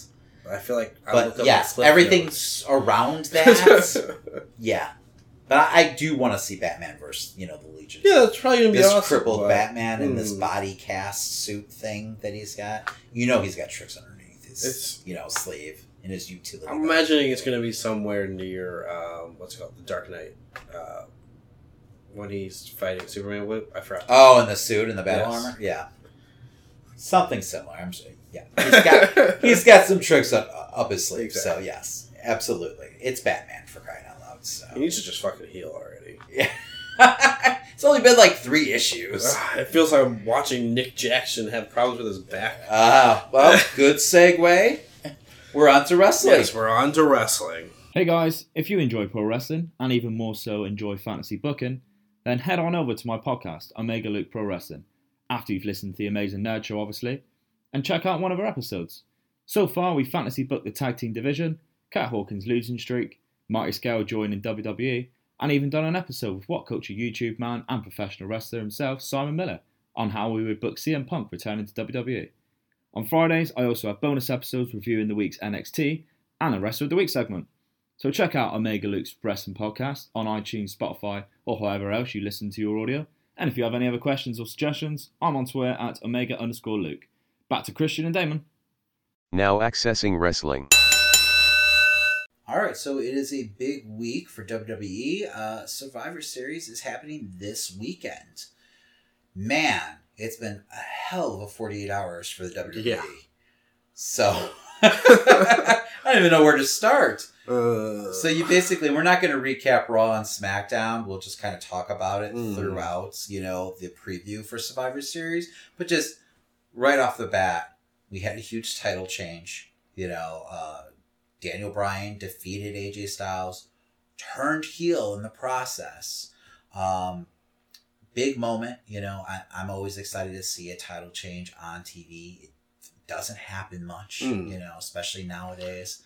Well, the last time it did turn, it was on TV. What do you mean? Versus Jinder Mahal. That was a TV match. Oh, was it? Yes. Okay. It wasn't on the card. Still, that was over a year ago. So I know. It doesn't I'm just saying, it's just funny that AJ would lose it on television. Yeah. That was on TV? Yeah. That wasn't a pay-per-view match? Nope. Okay. I'm going to trust you. It was on TV. I'm going to look it up after the episode. But yeah, because was that going into Survivor Series?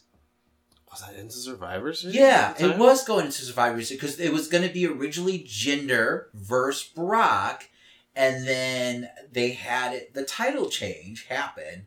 I believe you're right, on TV, and then became AJ versus, because it's been a year, like almost exactly. So yeah, nice little bookend there with AJ's title run. But yeah, it's always exciting to see a title change happen and take place on TV. It was a huge surprise. The match wasn't announced at all.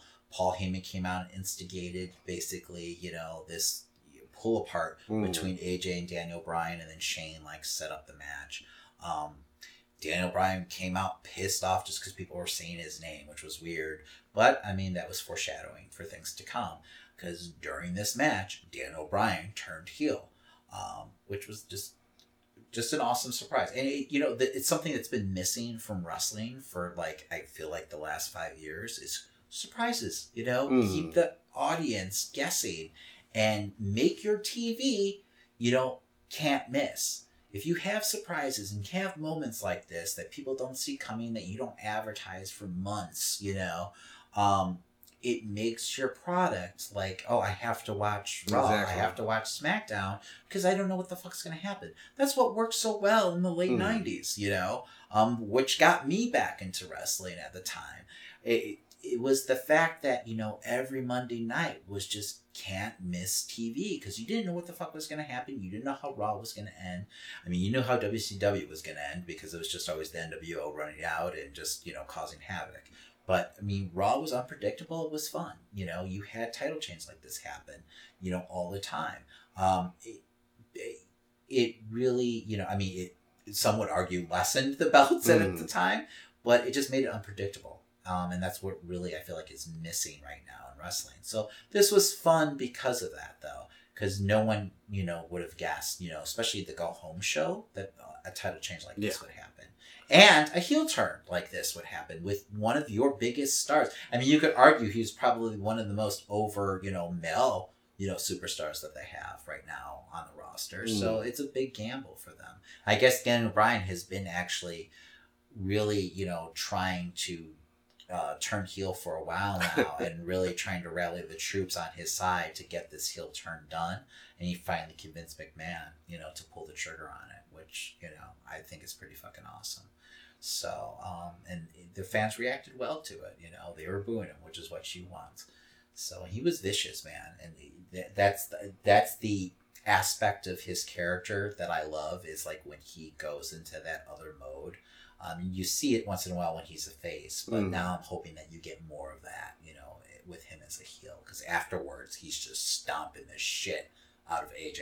He doesn't even enjoy it. He stops maybe for a couple seconds to celebrate, but then he just attacks AJ. So it really left no doubt that he's a heel, which is interesting going into this match with Brock, because Brock is very much kind of a heel right now being booked, even though some could argue he's an in-betweener. But I don't know. I don't know who you're going to cheer. I feel like AJ is going to obviously interfere in this match somehow, or get involved in this match, just with how SmackDown ended. But we'll see. We'll see. It's a dream match, though, that people have been wanting for years. And I know Daniel Bryan has been lobbying pretty fucking hard for. So, is it a shorter match or is it a longer match, do you think? What do you mean, with Daniel Bryan opposed to AJ Styles being in the match? No, with Daniel Bryan just going up against Lesnar in general. Because we usually get maybe a 10 to 15 minute match with Lesnar against the regular talent when it's not, someone like Goldberg. Well, the match with AJ, which was a good match. I believe it was 20 minutes, so I could see them going around that time length. Around 20 minutes. I think Bryan would be fighting tooth and nail if it was anything shorter than that. I know he wants time to tell a story in the ring. So, I don't know. I guess I'm just trying to figure how they solidify, at this point, Bryan as this heel. Even though I understand that crowd, That crowd, I don't know if they even have to do that with this match, just because of there's not really any kind of story between those two characters right now. and it can really just be a match for match sake because it is, you know, just a one-shot match. They could reestablish him as a heel, like, on SmackDown, you know, on Tuesday, you know, the coming week, you know, where, I mean, I'm sure he'll still be a heel in the match, but I don't think they really need to, I don't know, establish him even more so as a heel, because I don't think he's going to get the right kind of heat against Lesnar. You know, I think the crowd will be more prone to cheer him.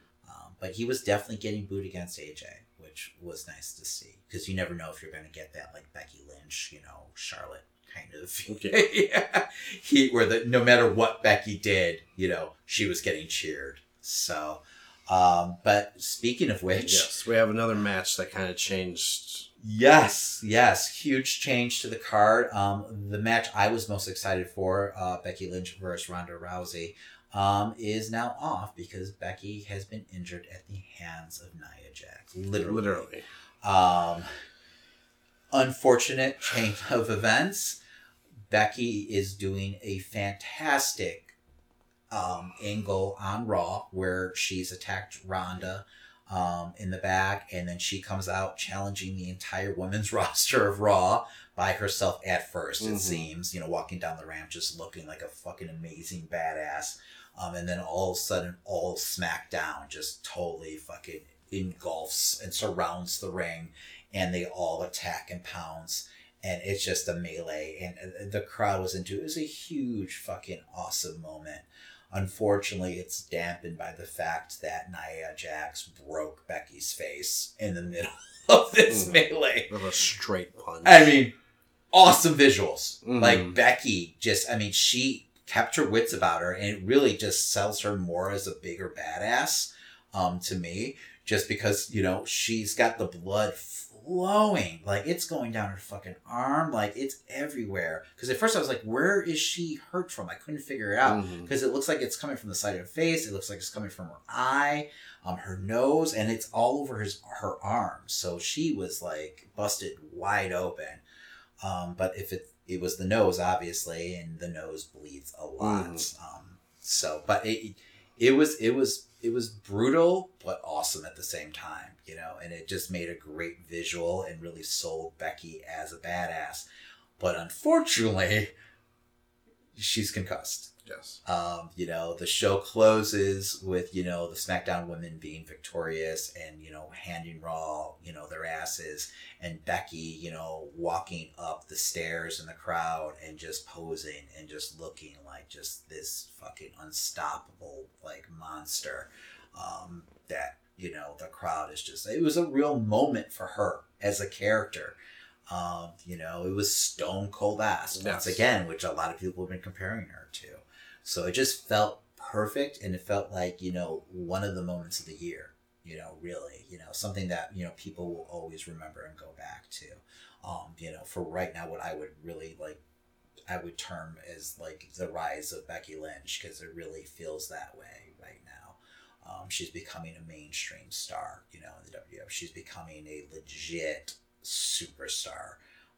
You know, where she's, for me, she's the most over, you know, wrestler in the company right now. And I think they're realizing that, just even how they booked this angle, you know, having, you know, Becky, you know, have Ronda in the disarmor right off the bat. And it's not like, oh, you know, well, she, you know, needed help, or, you know, all the SmackDown women jump Ronda. No, that's how you open up the scene. And, you know, it feels legit. Pretty fucking badass. But nonetheless, I mean, you have SmackDown now, you know, come on, and they announced, and it was speculated throughout the day that she was going to have to drop out of the match, which sucks. Charlotte takes her place, you know, she comes out, and she does the right thing, I think, for her character, where, you know, she talks about how she's, you know, fought all day long, you know, to be reinstated in the match, and she knocked on everyone's door demanding that she was in the match, and she wants to fight, but the officials aren't letting her fight. So I'm glad that they had her come out there. And then she's standing there with the whole, you know, women's roster, and she has to pick her replacement. She goes down the line. You know, Asuka got a huge like pop, you know, when she came face to face with her, and I actually thought for a second, okay, they're gonna name Asuka because that would make sense to me. But then, you know, she goes back to Charlotte. I was fine with that, you know, since she knows, you know, what Charlotte's capable and everything, and you know, she wants, you know, she's brand loyal and she wants Ronda to lose. So, and, you know, what better person to, like, do it than Charlotte, you know, her, you know, biggest, you know, rival the last, you know, couple months. I just had a problem with the hug at the end. Yes. Of it. You know, and it felt like, okay, are we now, you know, moving it? Because she really has been booked as a heel, regardless of the fan sharing. Well, her whole like persona being like the man is a commentary on Ric Flair, so it's just like yes, and her constantly, even when she was, you know, the champ, you know, at that point, and you know she had the best of Charlotte, she kept on attacking her left and right. It was kind of, I don't know, a moment where I was like, all right. You know, like, I'm not ready for her to be, like, a babyface just yet. I still want to see more, you know, heel out of her. And I feel like it's worked for her so far. I just hope they're not really, you know, squashing that now. I hope she keeps the same attitude at least. You know, I don't want her coming out and, like, doing run-ins and saving people. You know, I still want her, you know, using heel-like tactics to win matches. So we'll see if we get that. But I feel like she's like a solidified as like an in-betweener, which is a little unfortunate for me. So, that being said, I'm excited to see Charlotte versus Ronda. You know, this was the big rumored WrestleMania match. And I think it might be a blessing in disguise. I feel like now you can kind of put off Becky versus Ronda, which I felt like they're pulling the trigger way too quickly on. Just, you know, and I would have never said that a couple months ago, but seeing how over Ronda is, or not Ronda, well, Ronda too, but Becky, you know, is, I mean, it makes perfect sense for those two to face off against each other. And they've had great back and forths, and they've had great, like, banter and everything, and there's legitimate, like, tension between those two, like, characters, storyline-wise. So, I mean, and I feel like it's getting over with the crowd, so I was really excited to see that match, but I was like, this feels like it should be a WrestleMania match. So now I feel like this gives it that possibility that they can build it now for the next couple months and make this happen for WrestleMania. And I think it really, if they do it right, it could main event WrestleMania. Really. Because if you look at it, like, once again, I will say, Becky is literally the most over wrestler in the company right now. You know, and Ronda's a close, you know, second or third at least. So there's no reason why that shouldn't be the main event of your I mean, they're hanging it in the ring and they're doing it so well outside of it as well. It's a storyline that you can't help but be drawn to. Yes, they're using social media so well. I mean, they're utilizing everything, you know, at their disposal. So I'm excited for that. For me, if I was going to book it, I would go that Stone Cold route. You know, I was talking to you about this off mic, but Stone Cold, when he was on his rise, and he was white hot, kind of, you know, towing the line as an in-betweener, he had a match against Owen Hart, and he ended up breaking his neck in the match. But it was a match where he was booked to win the IC title. They ended up doing the roll-up finish, even though he couldn't feel his fucking arms. He leaves the match, you know, walking somehow, completely getting over as a badass, because they still, I mean, there's no way not to notice that he was injured in this match. So it made the character even more over.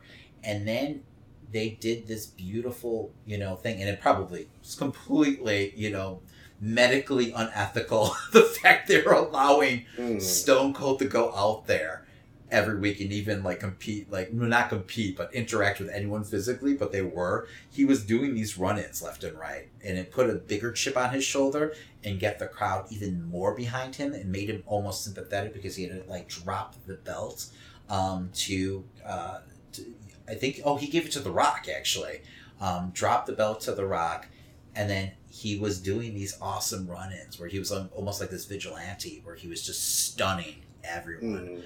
I could see something where they end up having to strip the title from Becky.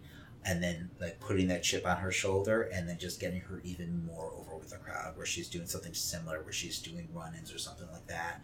Build her up even bigger. Wanted to Beck-sploder everyone? Yes, that'd be awesome. And then all of a sudden she's like, she's one of the entrants of the Royal Rumble, and she ends up winning, and then, she can challenge Ronda then.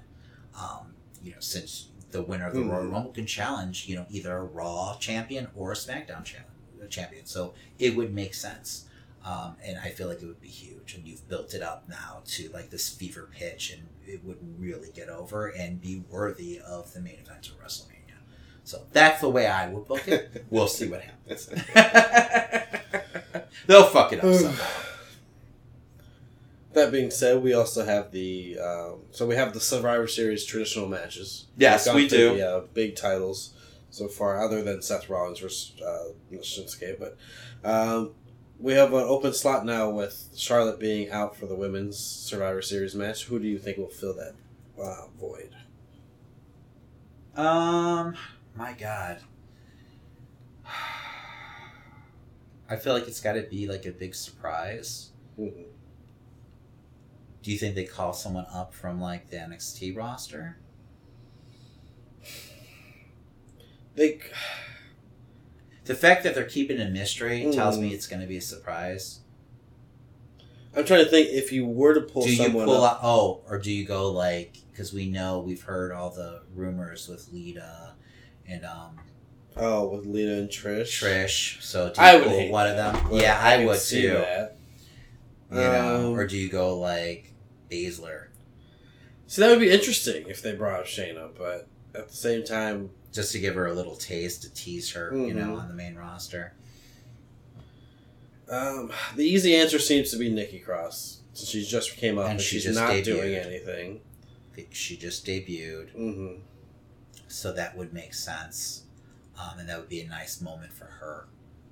And would really get the character over, especially if she has a strong showing in the match. So I'd be all for that. I just have a bad feeling it's going to be like a Bella or something. It could so easily be Brie, but then we have more concussions on our hands. Oh my God. I really hope there's repercussions, though, for Nia Jax. Because it really, watching it, because while that happened, I had no idea what happened, how she got busted open. That's where two the injury, in 1 month. Where the injury happened. Who? I don't know if it's. I think it's Zelina. She elbowed her. Oh, she threw her up. Wasn't there an elbow too spot where Nia? Was that a couple months ago? That might have been. She was throwing punches and she elbowed someone dead center in the face. So, which is just that sloppiness. This to me was malicious. This was an actual attack to me. Why? There's no way she threw that punch, not knowing that she was going to hurt Becky. That could have easily been a forearm or that was a something right else. cross. And I felt like either Becky might have been a little snug with her and something like that, and maybe, and this is just me speculating, maybe Nia got pissed off and just swung at her. Because right before that, Becky was pounding on the back of Nia's head, and she literally just turns around and fucking decks her right in the face. And she was not trying to pull that punch. I don't care what anyone says. Well, she goes right back to Naomi like it's nothing. And Becky, she hits hard, on the ground. So in WWE, they made a point to show it, which I don't know. To me, it feels like they're just trying to get Nia over more with it, which is unfortunate because I feel like if she's dangerous in the ring, there needs to be consequences. And I can't imagine them being happy because that was definitely one of their bigger matches on Survivor Series. So I don't know. We'll see. We'll see if she's in the doghouse now. But that being said, we've got the Survivor Series card. At least pay I know I keep going back, but at least pay a fucking fine or something. Yeah, they won't let...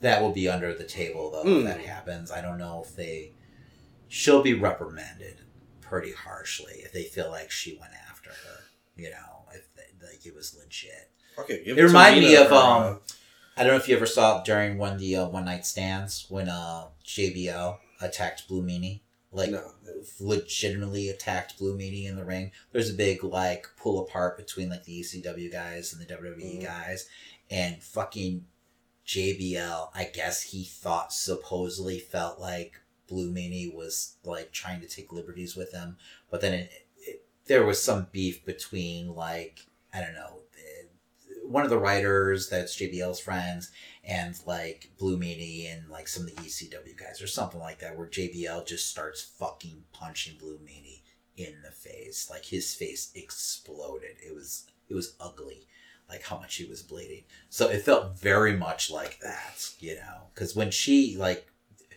with the amount of blood that was coming out of her head, it was like, oh my God, someone really fucking tagged her. So I don't know. It was an ugly scene. It really was. But it could end up getting Becky even more over. Yes. So, like I said, blessing in disguise. But yeah, definitely consequences for Nia, I would hope. All right. Are we going to talk Survivor Series? Yes. we'll get back to Survivor. Should we just go down the card? Sure. What do you think about Buddy Murphy versus Mustafa Ali? I think I'm not going to watch it. Because it's going to be on the pre-show. Probably. And I never watched the pre-show. They'll probably have an amazing match, and I will say I'm interested in 205 Live, and then I'll never watch it. Uh-huh. So I won't even say that, because I won't even watch it. You're better watching the pre-shows than I am. I always miss them. And they don't show them on the whatever it's called, the downloads afterwards. Like, so when you click on it after the pay-per-view, like, because I end up watching like maybe an hour or two later, you know, bedtime at my house, you know, I have a 4-year-old. So, but yeah, they never include the actual like pre-show matches. So, and I just don't care enough to hunt them down, you know, unless I hear just great things about it. I'm not going to bother. Speaking of the other pre-show match, which I feel is unfortunate, it's the Team Survivor Series elimination match. So you have basically all the tag teams going against each other. Raw's team is Bobby Roode and Chad Gable. The Ascension, Lucha House Party, and the B team. Oh, and also the Revival. And all of those guys got destroyed by Braun Strowman this week, which I found horrendous. That's actually how they opened the show. Yeah. You had this battle royal going on, which I was like, oh, cool, you're actually starting with a fucking match. And 2 minutes later, Braun's music hit. Not even 2 minutes, maybe a minute later. And then, of course, Braun decimates everyone, which is just, come on. Like, I understand you want him to be a monster, but that's some cartoon bullshit. Maybe Nicholas was just there in spirit, you know. Oh, God. That was his team partner. It was just too much, man. You just buried your whole tag division. Yeah. Like, it just made no sense. And then, of course, it just leads into a fucking 10-minute talking segment. So you still get Raw opening up with fucking people standing in the ring with microphones. So, but yeah. So the SmackDown team, the Usos, New Day, the Good Brothers, Sanity, and the Colognes. Where the fuck have the Colognes been? Eating catering, that's what they're not Matadors anymore. They're Matadors for a little bit. Yeah. Yeah. Okay. I like that Sanity's getting they got some TV time this week, you know, for a few minutes. Like, I guess last week they came out with Nikki, but that's pretty much it. I don't know if they're on main event right now or what's going on. But yeah, I was glad to see them get some camera time, I guess. I don't care about this match at all. I feel like they don't either. They're just throwing it on the pre-show. So then why even do it? I guess everyone needs to get a payday, maybe, because it's one of the bigger, pay-per-views. All right. Well, anyway, you moving on to what I hope is going to be on the main card. You've got the Tag Team Championship match, and this is once again most of these, all of these matches are brand versus brand. So you've got AOP representing Raw versus the Bar. I feel like this should be a fun match. I'm excited about this. I think that would be a great opener if they want to just do that, but I feel like the next match will be the opener. But yeah, I can see that. This should be stiff as all hell. I want to see these guys beat the shit out of each other. Cesaro will do all the work probably, and the rest of them will just pound on each other for 5-10 minutes, which I'm fine with. So I don't know. Who do you want to see go over here? I feel like AOP needs it more at this point. I agree with that. I think AOP needs to go over here to establish them. Mm-hmm. I mean, they had to win. They, just beat Seth by himself to win these belts. So I feel like you need to have them beat a legit tag team to really be crowned as the champs. Are they still coming out with what's his name from 205? I just haven't seen them in a while. So yeah, no, he's still with them. And the bar still has Big Show with them. Yes. So there should be some fun interaction bar there, between Maverick and Big Show. I'm sure you're going to get a nice little spot there where, Big Show throws him around. So, next match, I feel like could actually steal the show if they give him enough time. Seth Rollins versus Nakamura. I mean, this should be a dream match for some people. I'm sure they'll give him 3 minutes. I have a bad feeling this is just going to be those two, walking circles around each other until Dean shows up and interferes in this match. Because I feel like that's going to be the conclusion. I can almost see this going the way Jeff Hardy versus Nakamura was, where it was just Nakamura just low blows him right away, and then Orton showed up out of nowhere. Mm-hmm. And Nakamura getting completely overshadowed by Dean Ambrose. Just like how he was overshadowed by Randy Orton during that entire feud. Really strange booking. Just really showing how much they really value Nakamura. His contract's almost up too, so we'll see what decision he makes. Go back. Yes, just please. go back. That would be amazing. I would love that, but I don't know. His whole family's here now, so we'll see what happens. But yeah, man, I hope they give him time. I really do, because this has potential to really steal the show. They give him 15, 20 minutes even. They could really steal the show with this match. I mean, they love Rollins, and Rollins always performs amazing matches on pay-per-views. This match means something to Rollins, too, even though, promo-wise, he said he wasn't even thinking about it. This match means something to him professionally, because I know this has been, a dream match for him. He's talked about it in interviews, so, hopefully they both put their best foot forward. So I can't imagine that Nakamura's not frustrated right now, though. I feel bad for him. I really do. He's barely getting TV time at this point. All right, moving on. Oh, are we predicting this? Well, I mean, who do you think is going to win? Well, okay, let's go back. Who do you have for the Tag Team Survivor Series elimination match? No, the elimination match. Oh, the elimination match? Raw or SmackDown? I have SmackDown because they just have better teams. Me too, SmackDown. We're both saying AOP? Yeah. Okay, AOP in the tag team match. I would like to see these titles actually on the line. That'd be fun. It would just cause havoc for storyline wise, but at least one or two of them being, on the line. They're so fun. Even though at this point. I guess. I don't know. It'd be kind of cool to see someone run, then you have the challenge in the next, pay-per-view or something like that. Yes. So, but anyway, that's just me. Otherwise, they're just exhibition matches. So, for me, that just kind of dampens the whole thing.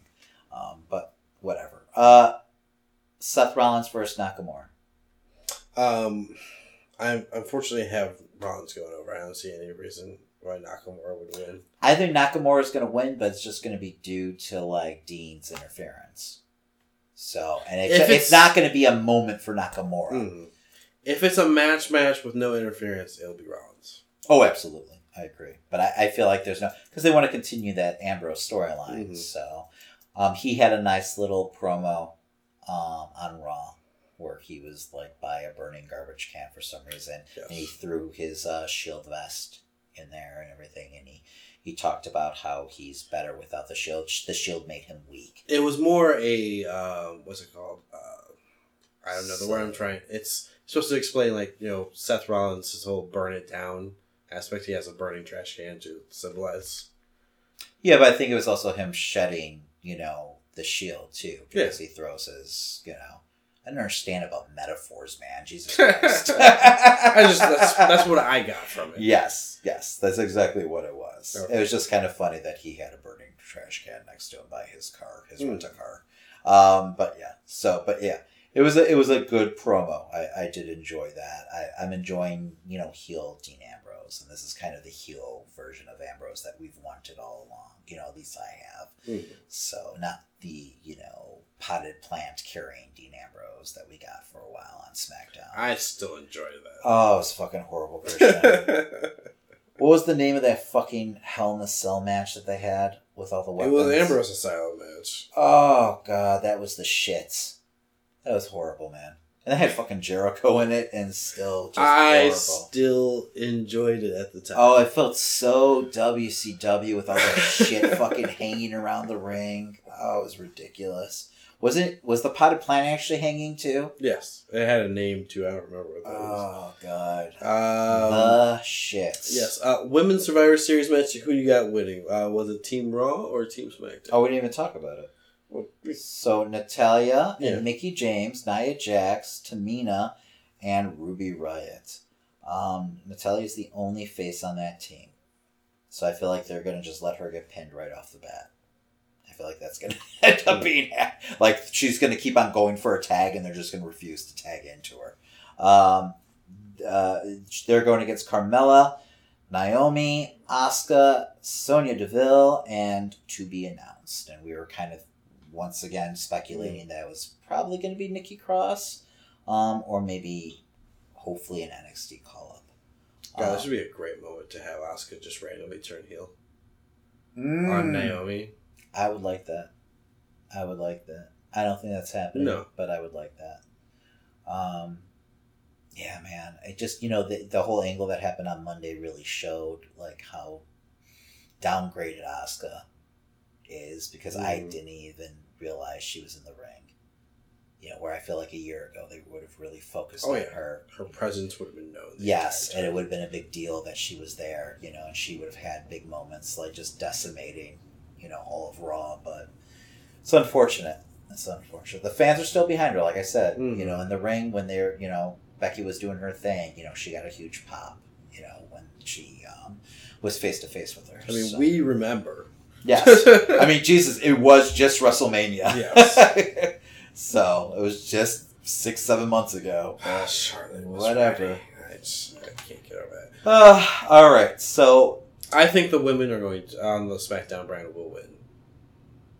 I think it'll be good guys. Especially since they've got the, the surprise entrant. Yeah, I agree with that. All right, men's Survivor Series match. You got Braun, you got Dolph, you got Drew, Finn, and Bobby Lashley. And they're going against Miz, Shane McMahon, Samoa Joe, Rey Mysterio, and Jeff Hardy. Not a bad team. I mean, you do have the best in the world on it. So, so we've got... Yes, Samoa Joe is on the team. Yes. You've got a situation where Braun is begrudgingly agreeing to be on this team because he is guaranteed a title shot against Brock if they win. And he also gets his hands on Baron Corbin. Raw is winning this match. Just because of that. So, just because of the added stipulation. Because SmackDown doesn't have any. I'm wondering if they turn Shane heel here. It seems like the right time. Mm-hmm. It's a big pay-per-view. It's right before Mania season. So maybe they go ahead, because I feel like he's kind of, after what the Crown Jewel, those events and everything, and I don't know. I feel like this is a good time to turn him heel, and it would make sense. So, and I think it would liven up SmackDown to have like that heel presence there and get him on screen, especially since it is going to be, road to WrestleMania time. It's going to be Rumble season soon, so I feel like that would definitely help getting eyes on the product again. So, because people still love Shane, I don't need to see him wrestle anymore, but people enjoy him. All right, next up, we've got the Women's Champion match. Well, it's not really the Women's Champion match anymore because... We have the epic exhibition between Ronda Rousey and Charlotte Flair. That's right. Did I sell it for you? I'm excited for this match, like I said. I mean, this is something we were speculating was going to end up main eventing WrestleMania this year, so... It's still going to be a fantastic match. I'm just so disappointed. I know. Yeah, that's exactly what it is. It's unfortunate. Does Becky interfere? Do they let Becky somehow get involved? That'd be great. It's not going to happen. I think she makes an appearance. I don't know if she interferes. Just to, I wouldn't be surprised if please the fucking crowd. Nia interferes. She's a heel right now, and she's going to be up next for the title. Mm-hmm. Yeah. They could use this to get Nia heat. That would make sense. So that being said, I'm going to actually say Charlotte's going to go over here. It's going to be due to interference by Nia and Tamina, but I feel like she goes over here. So maybe it's a distraction by Becky. Because you want her on the card just because, she's your most over superstar right now. So, yeah, I'm going to say Charlotte goes over here. So they're going to leave some meat on the bone so they can revisit this, though. It'd be a nice way to have her still integrate that whole everyone's tough until the man shows up, because then, Ronda's distracted. Charlotte immediately is able to get on the attack. Be Ronda's first loss, I believe, right? Yeah. I think she might have lost a match by DQ, but this would be her first legit loss if that happens. So, which is fine. It's non-title, so. But yeah. But it also doesn't matter. Like, Charlotte could take the loss. It doesn't hurt. Charlotte. Oh, it's not going to hurt Charlotte. No, she's untouchable at this point. I don't want to see her take the loss though. I feel like this is going to kind of end in a schmaz, and you're going to, both of them are going to walk away, being the better for the match. So, and it'll be more of a teaser for things to come between the two later on down the line. So, all right. Well, last but not least, and I'm wondering if Ronda and Charlotte will end up being actually the main event of the match, of the pay-per-view. I could see that happening. But just for this card and for this show, heavyweight champion Brock Lesnar versus newly crowned WWE champion Daniel Bryan. I think this is a hard one for me to call, because I don't want it to be a show where there's literally a run-in in every fucking match. But that feels like what's going to happen here, right? I feel like AJ is going to be involved in this. Either somehow he gets himself added to this match somehow, or he comes out and interferes in this match and costs Daniel Bryan the match completely. But there's no reason for him to be added to the match, because there's no title on the line. It's wrestling. Shane McMahon out of because he's pissed off at Daniel Bryan ends up adding him to the match. It's wrestling, Christian. There's no reason for any of this. I guess. So yes, logically I agree with you, but WWE doesn't care about logic. They'll get what they want. So, and it's hard for me to picture AJ Styles not on this card at all. So I feel like we're gonna have an AJ Styles sighting. It's whether or not it's gonna actually be during this match, or if it's just going to be backstage cutting your promo. In a hypothetical world, what does that mean if AJ Styles were to beat both champions? Then, I feel like he's probably, he's already due a title shot, a rematch. But I don't know. That's interesting. I'm not sure. Maybe they tease something between Brock and AJ. I don't know. I'm not sure. I don't know how they originally were going to book Brock and AJ, if they were even going to book Brock and AJ, or if they knew all along that they're going to put Daniel Bryan in the spot.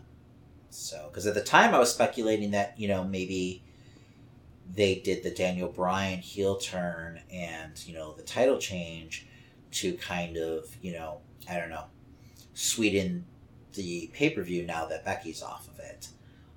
But, hearing all the reports, Daniel Bryan's been lobbying, for a while now to turn heel. So, maybe it's both. Maybe that they decided to pull the trigger now to... Unless this is Bryan's punishment for going out from Crown Jewel and it's just a squash. But he's still the WWE champion, so it's not really punishment, regardless, and he gets to be a heel. So, I don't see that as a punishment for him. I know what you're saying, but I don't think so.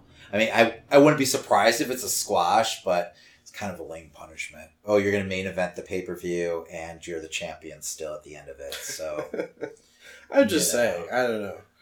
If they were going to punish him, they'd just have him lose against AJ on, SmackDown, and he wouldn't even be on this fucking show. So, but yeah, no. I get that there is a world where Brock just squashes him. But yeah, I hope that's not the case here. Mm-hmm. But Yeah, that's Survivor Series, man. That's Survivor Series. I'm looking forward to it, though. I'm not gonna lie. You know, I feel like there's entertaining matches here. There's lots of potential here. It's just whether or not, you know, they give the wrestlers enough time, as always. So, you know, but definitely, you know, I mean, Ronda versus Charlotte. I mean, that's WrestleMania caliber right there to me. Lesnar versus Daniel Bryan is a fucking dream match. So, and same with Nakamura versus Rollins. So you got a lot of fucking legit matches. Yeah, I just hope that they give them all adequate time. Exactly. That's what I'm saying. I mean, you got a lot of bullshit in between, but you've got, you know, some nice... I mean, you're basically seeing the best of both rosters here. You know, I'm sure there's going to be some good moments. So, we'll see. I enjoyed last Survivor Series. I do remember that. You know, I don't remember exactly what happened in it, but I know I walked away from that pay-per-view happy. So, they usually pull out their big guns with, you know, the big 4 pay-per-views. So I would be really disappointed if this was any different.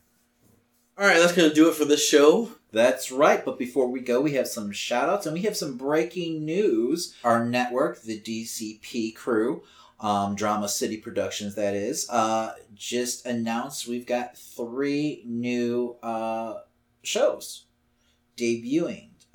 So we just keep getting bigger and better for you guys. That's right. Make sure you're going to the website and checking them all out. First up, we've got Sack 'em Up Sunday podcast. The show that talks about anything, everything, and nothing, brought to you by 2 people with little to no knowledge of what they're saying. Hey. Sounds like an entertaining listen. Check them out, but you know what? If they're on our network, I know they're going to be badasses. Exactly. So definitely give them a listen. Next up, we've got Night and Day podcast. When 2 opposing forces come together, people say they are like night and day. Great podcast. Excited to have them aboard. And then we've got the Raw Opinion podcast. 3 guys that got live mics giving half-truth and raw opinions about sports, comedy, MMA, and what your moms don't want you to hear. And now part of the DCP network. So we are excited to have all 3 shows aboard. Welcome. Yes, welcome. And check them out. So we also wanted to shout out Collateral Cinema podcast. They're a new movie podcast focusing on good movies, bad movies, and everything in between. Give them a listen. And then last but not least, we wanted to shout out our friend Man Brain Podcast. The only Man Brain podcast, the realest men, the most extremist, satirical comedy.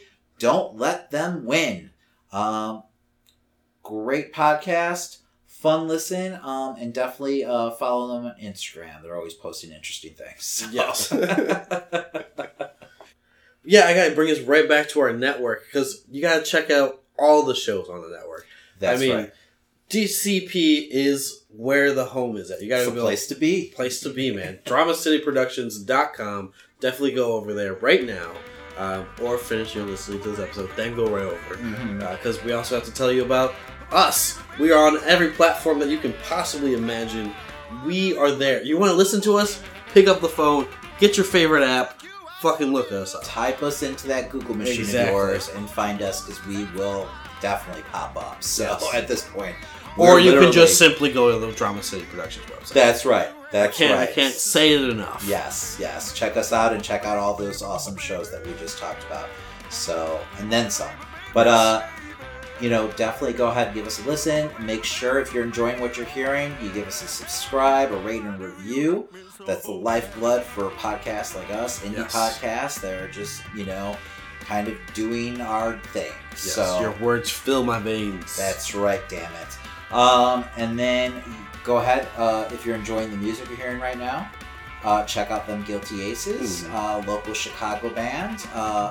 If you enjoy rockabilly music, this is the group for you. They have an EP right now on iTunes you can download. They also have a couple new videos on YouTube. So give them a listen. Check out a show from the Chicagoland area. Exactly. And if you enjoy all things electro and our intro, definitely check out Greg Rebner. He's on SoundCloud. And he's on Instagram. Yes. That's right. He actually just went ahead and dropped a new track this past week. So go ahead and give him a listen. Yes, we are also on Instagram, Facebook, and Twitter.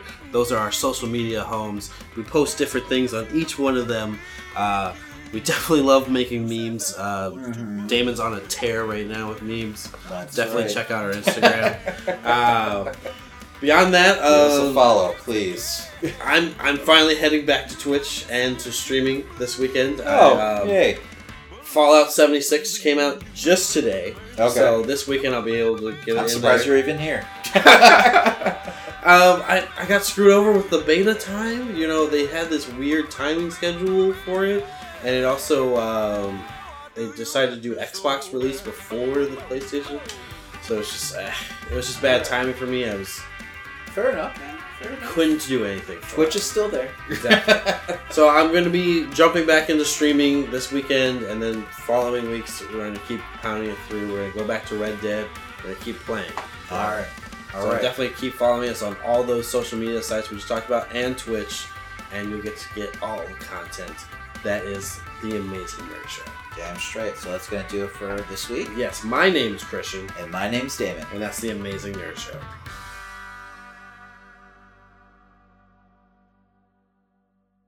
My publisher, who was a strange guy, but I won't discuss that now, but he said to me, "Hey Stan, I think we're on a roll. We have a couple of good selling heroes. Come up with another one for me." So I wanted to keep my job, so I went home and started thinking, and I saw a fly crawling on the wall. And I thought, wow, wouldn't it be cool to have a hero who could stick to the wall like it? No, I'm not telling the truth. In those days, they probably didn't have the word cool. I probably said, wouldn't it be groovy? But anyway, to have a character crawl on the wall. So I thought, sort of like an insect. And then I thought, okay, now I need a name. To me, names are very important. Like the Hulk. I mean, you had to love a guy called the Hulk. Anyway, I thought, what do I call the guy? Insect Man? Nah, it didn't sound dramatic. Mosquito Man? Nah. And I went down the list and I got to Spider-Man. Spider-Man. Wow, I got my name. Then I decided to make him different. I'd make him a teenager. And finally, I thought to make the readers empathize with him, I'd give him a lot of personal problems. He'd be poor, he'd live with an aunt who's always sick, and stuff like that. So I went to my publisher the next day, and I was so excited. I told him my idea, and he said, "Stan, that is the worst idea I've ever heard." He said, "First of all, people hate spiders, so you can't call a hero Spider-Man. You want him to be a teenage hero? Don't you understand teenagers can only be sidekicks?" And then he said, "And you want him to have personal problems? Don't you know anything about superheroes? They don't have personal problems. They're superheroes." So I walked out of the office with my tail between my legs, but I couldn't get the idea out of my mind. So we were going to kill a magazine. I think it was called Amazing Fantasy. Now, when you kill a magazine, nobody cares what you put in the last issue, because you're killing it. So I thought I'd get Spider-Man out of my system. I put him in that magazine. And Steve did go through him. I gave it to Jack Kirby first, but he made him look too heroic. I said, I wanted to be just an ordinary, klutzy kind of teenager. Gave it to Steve Ditko, who drew klutzy characters. And we featured him on the cover, and I forgot about it. About a month later, after the sales figures came in, my publisher came running into my office, and he said, "Hey, Stan, do you remember that Spider-Man character of yours that we both liked so much?" I swear. He said, "Let's make a series of it." And that's how Spider-Man was born. This has been a Drama City production.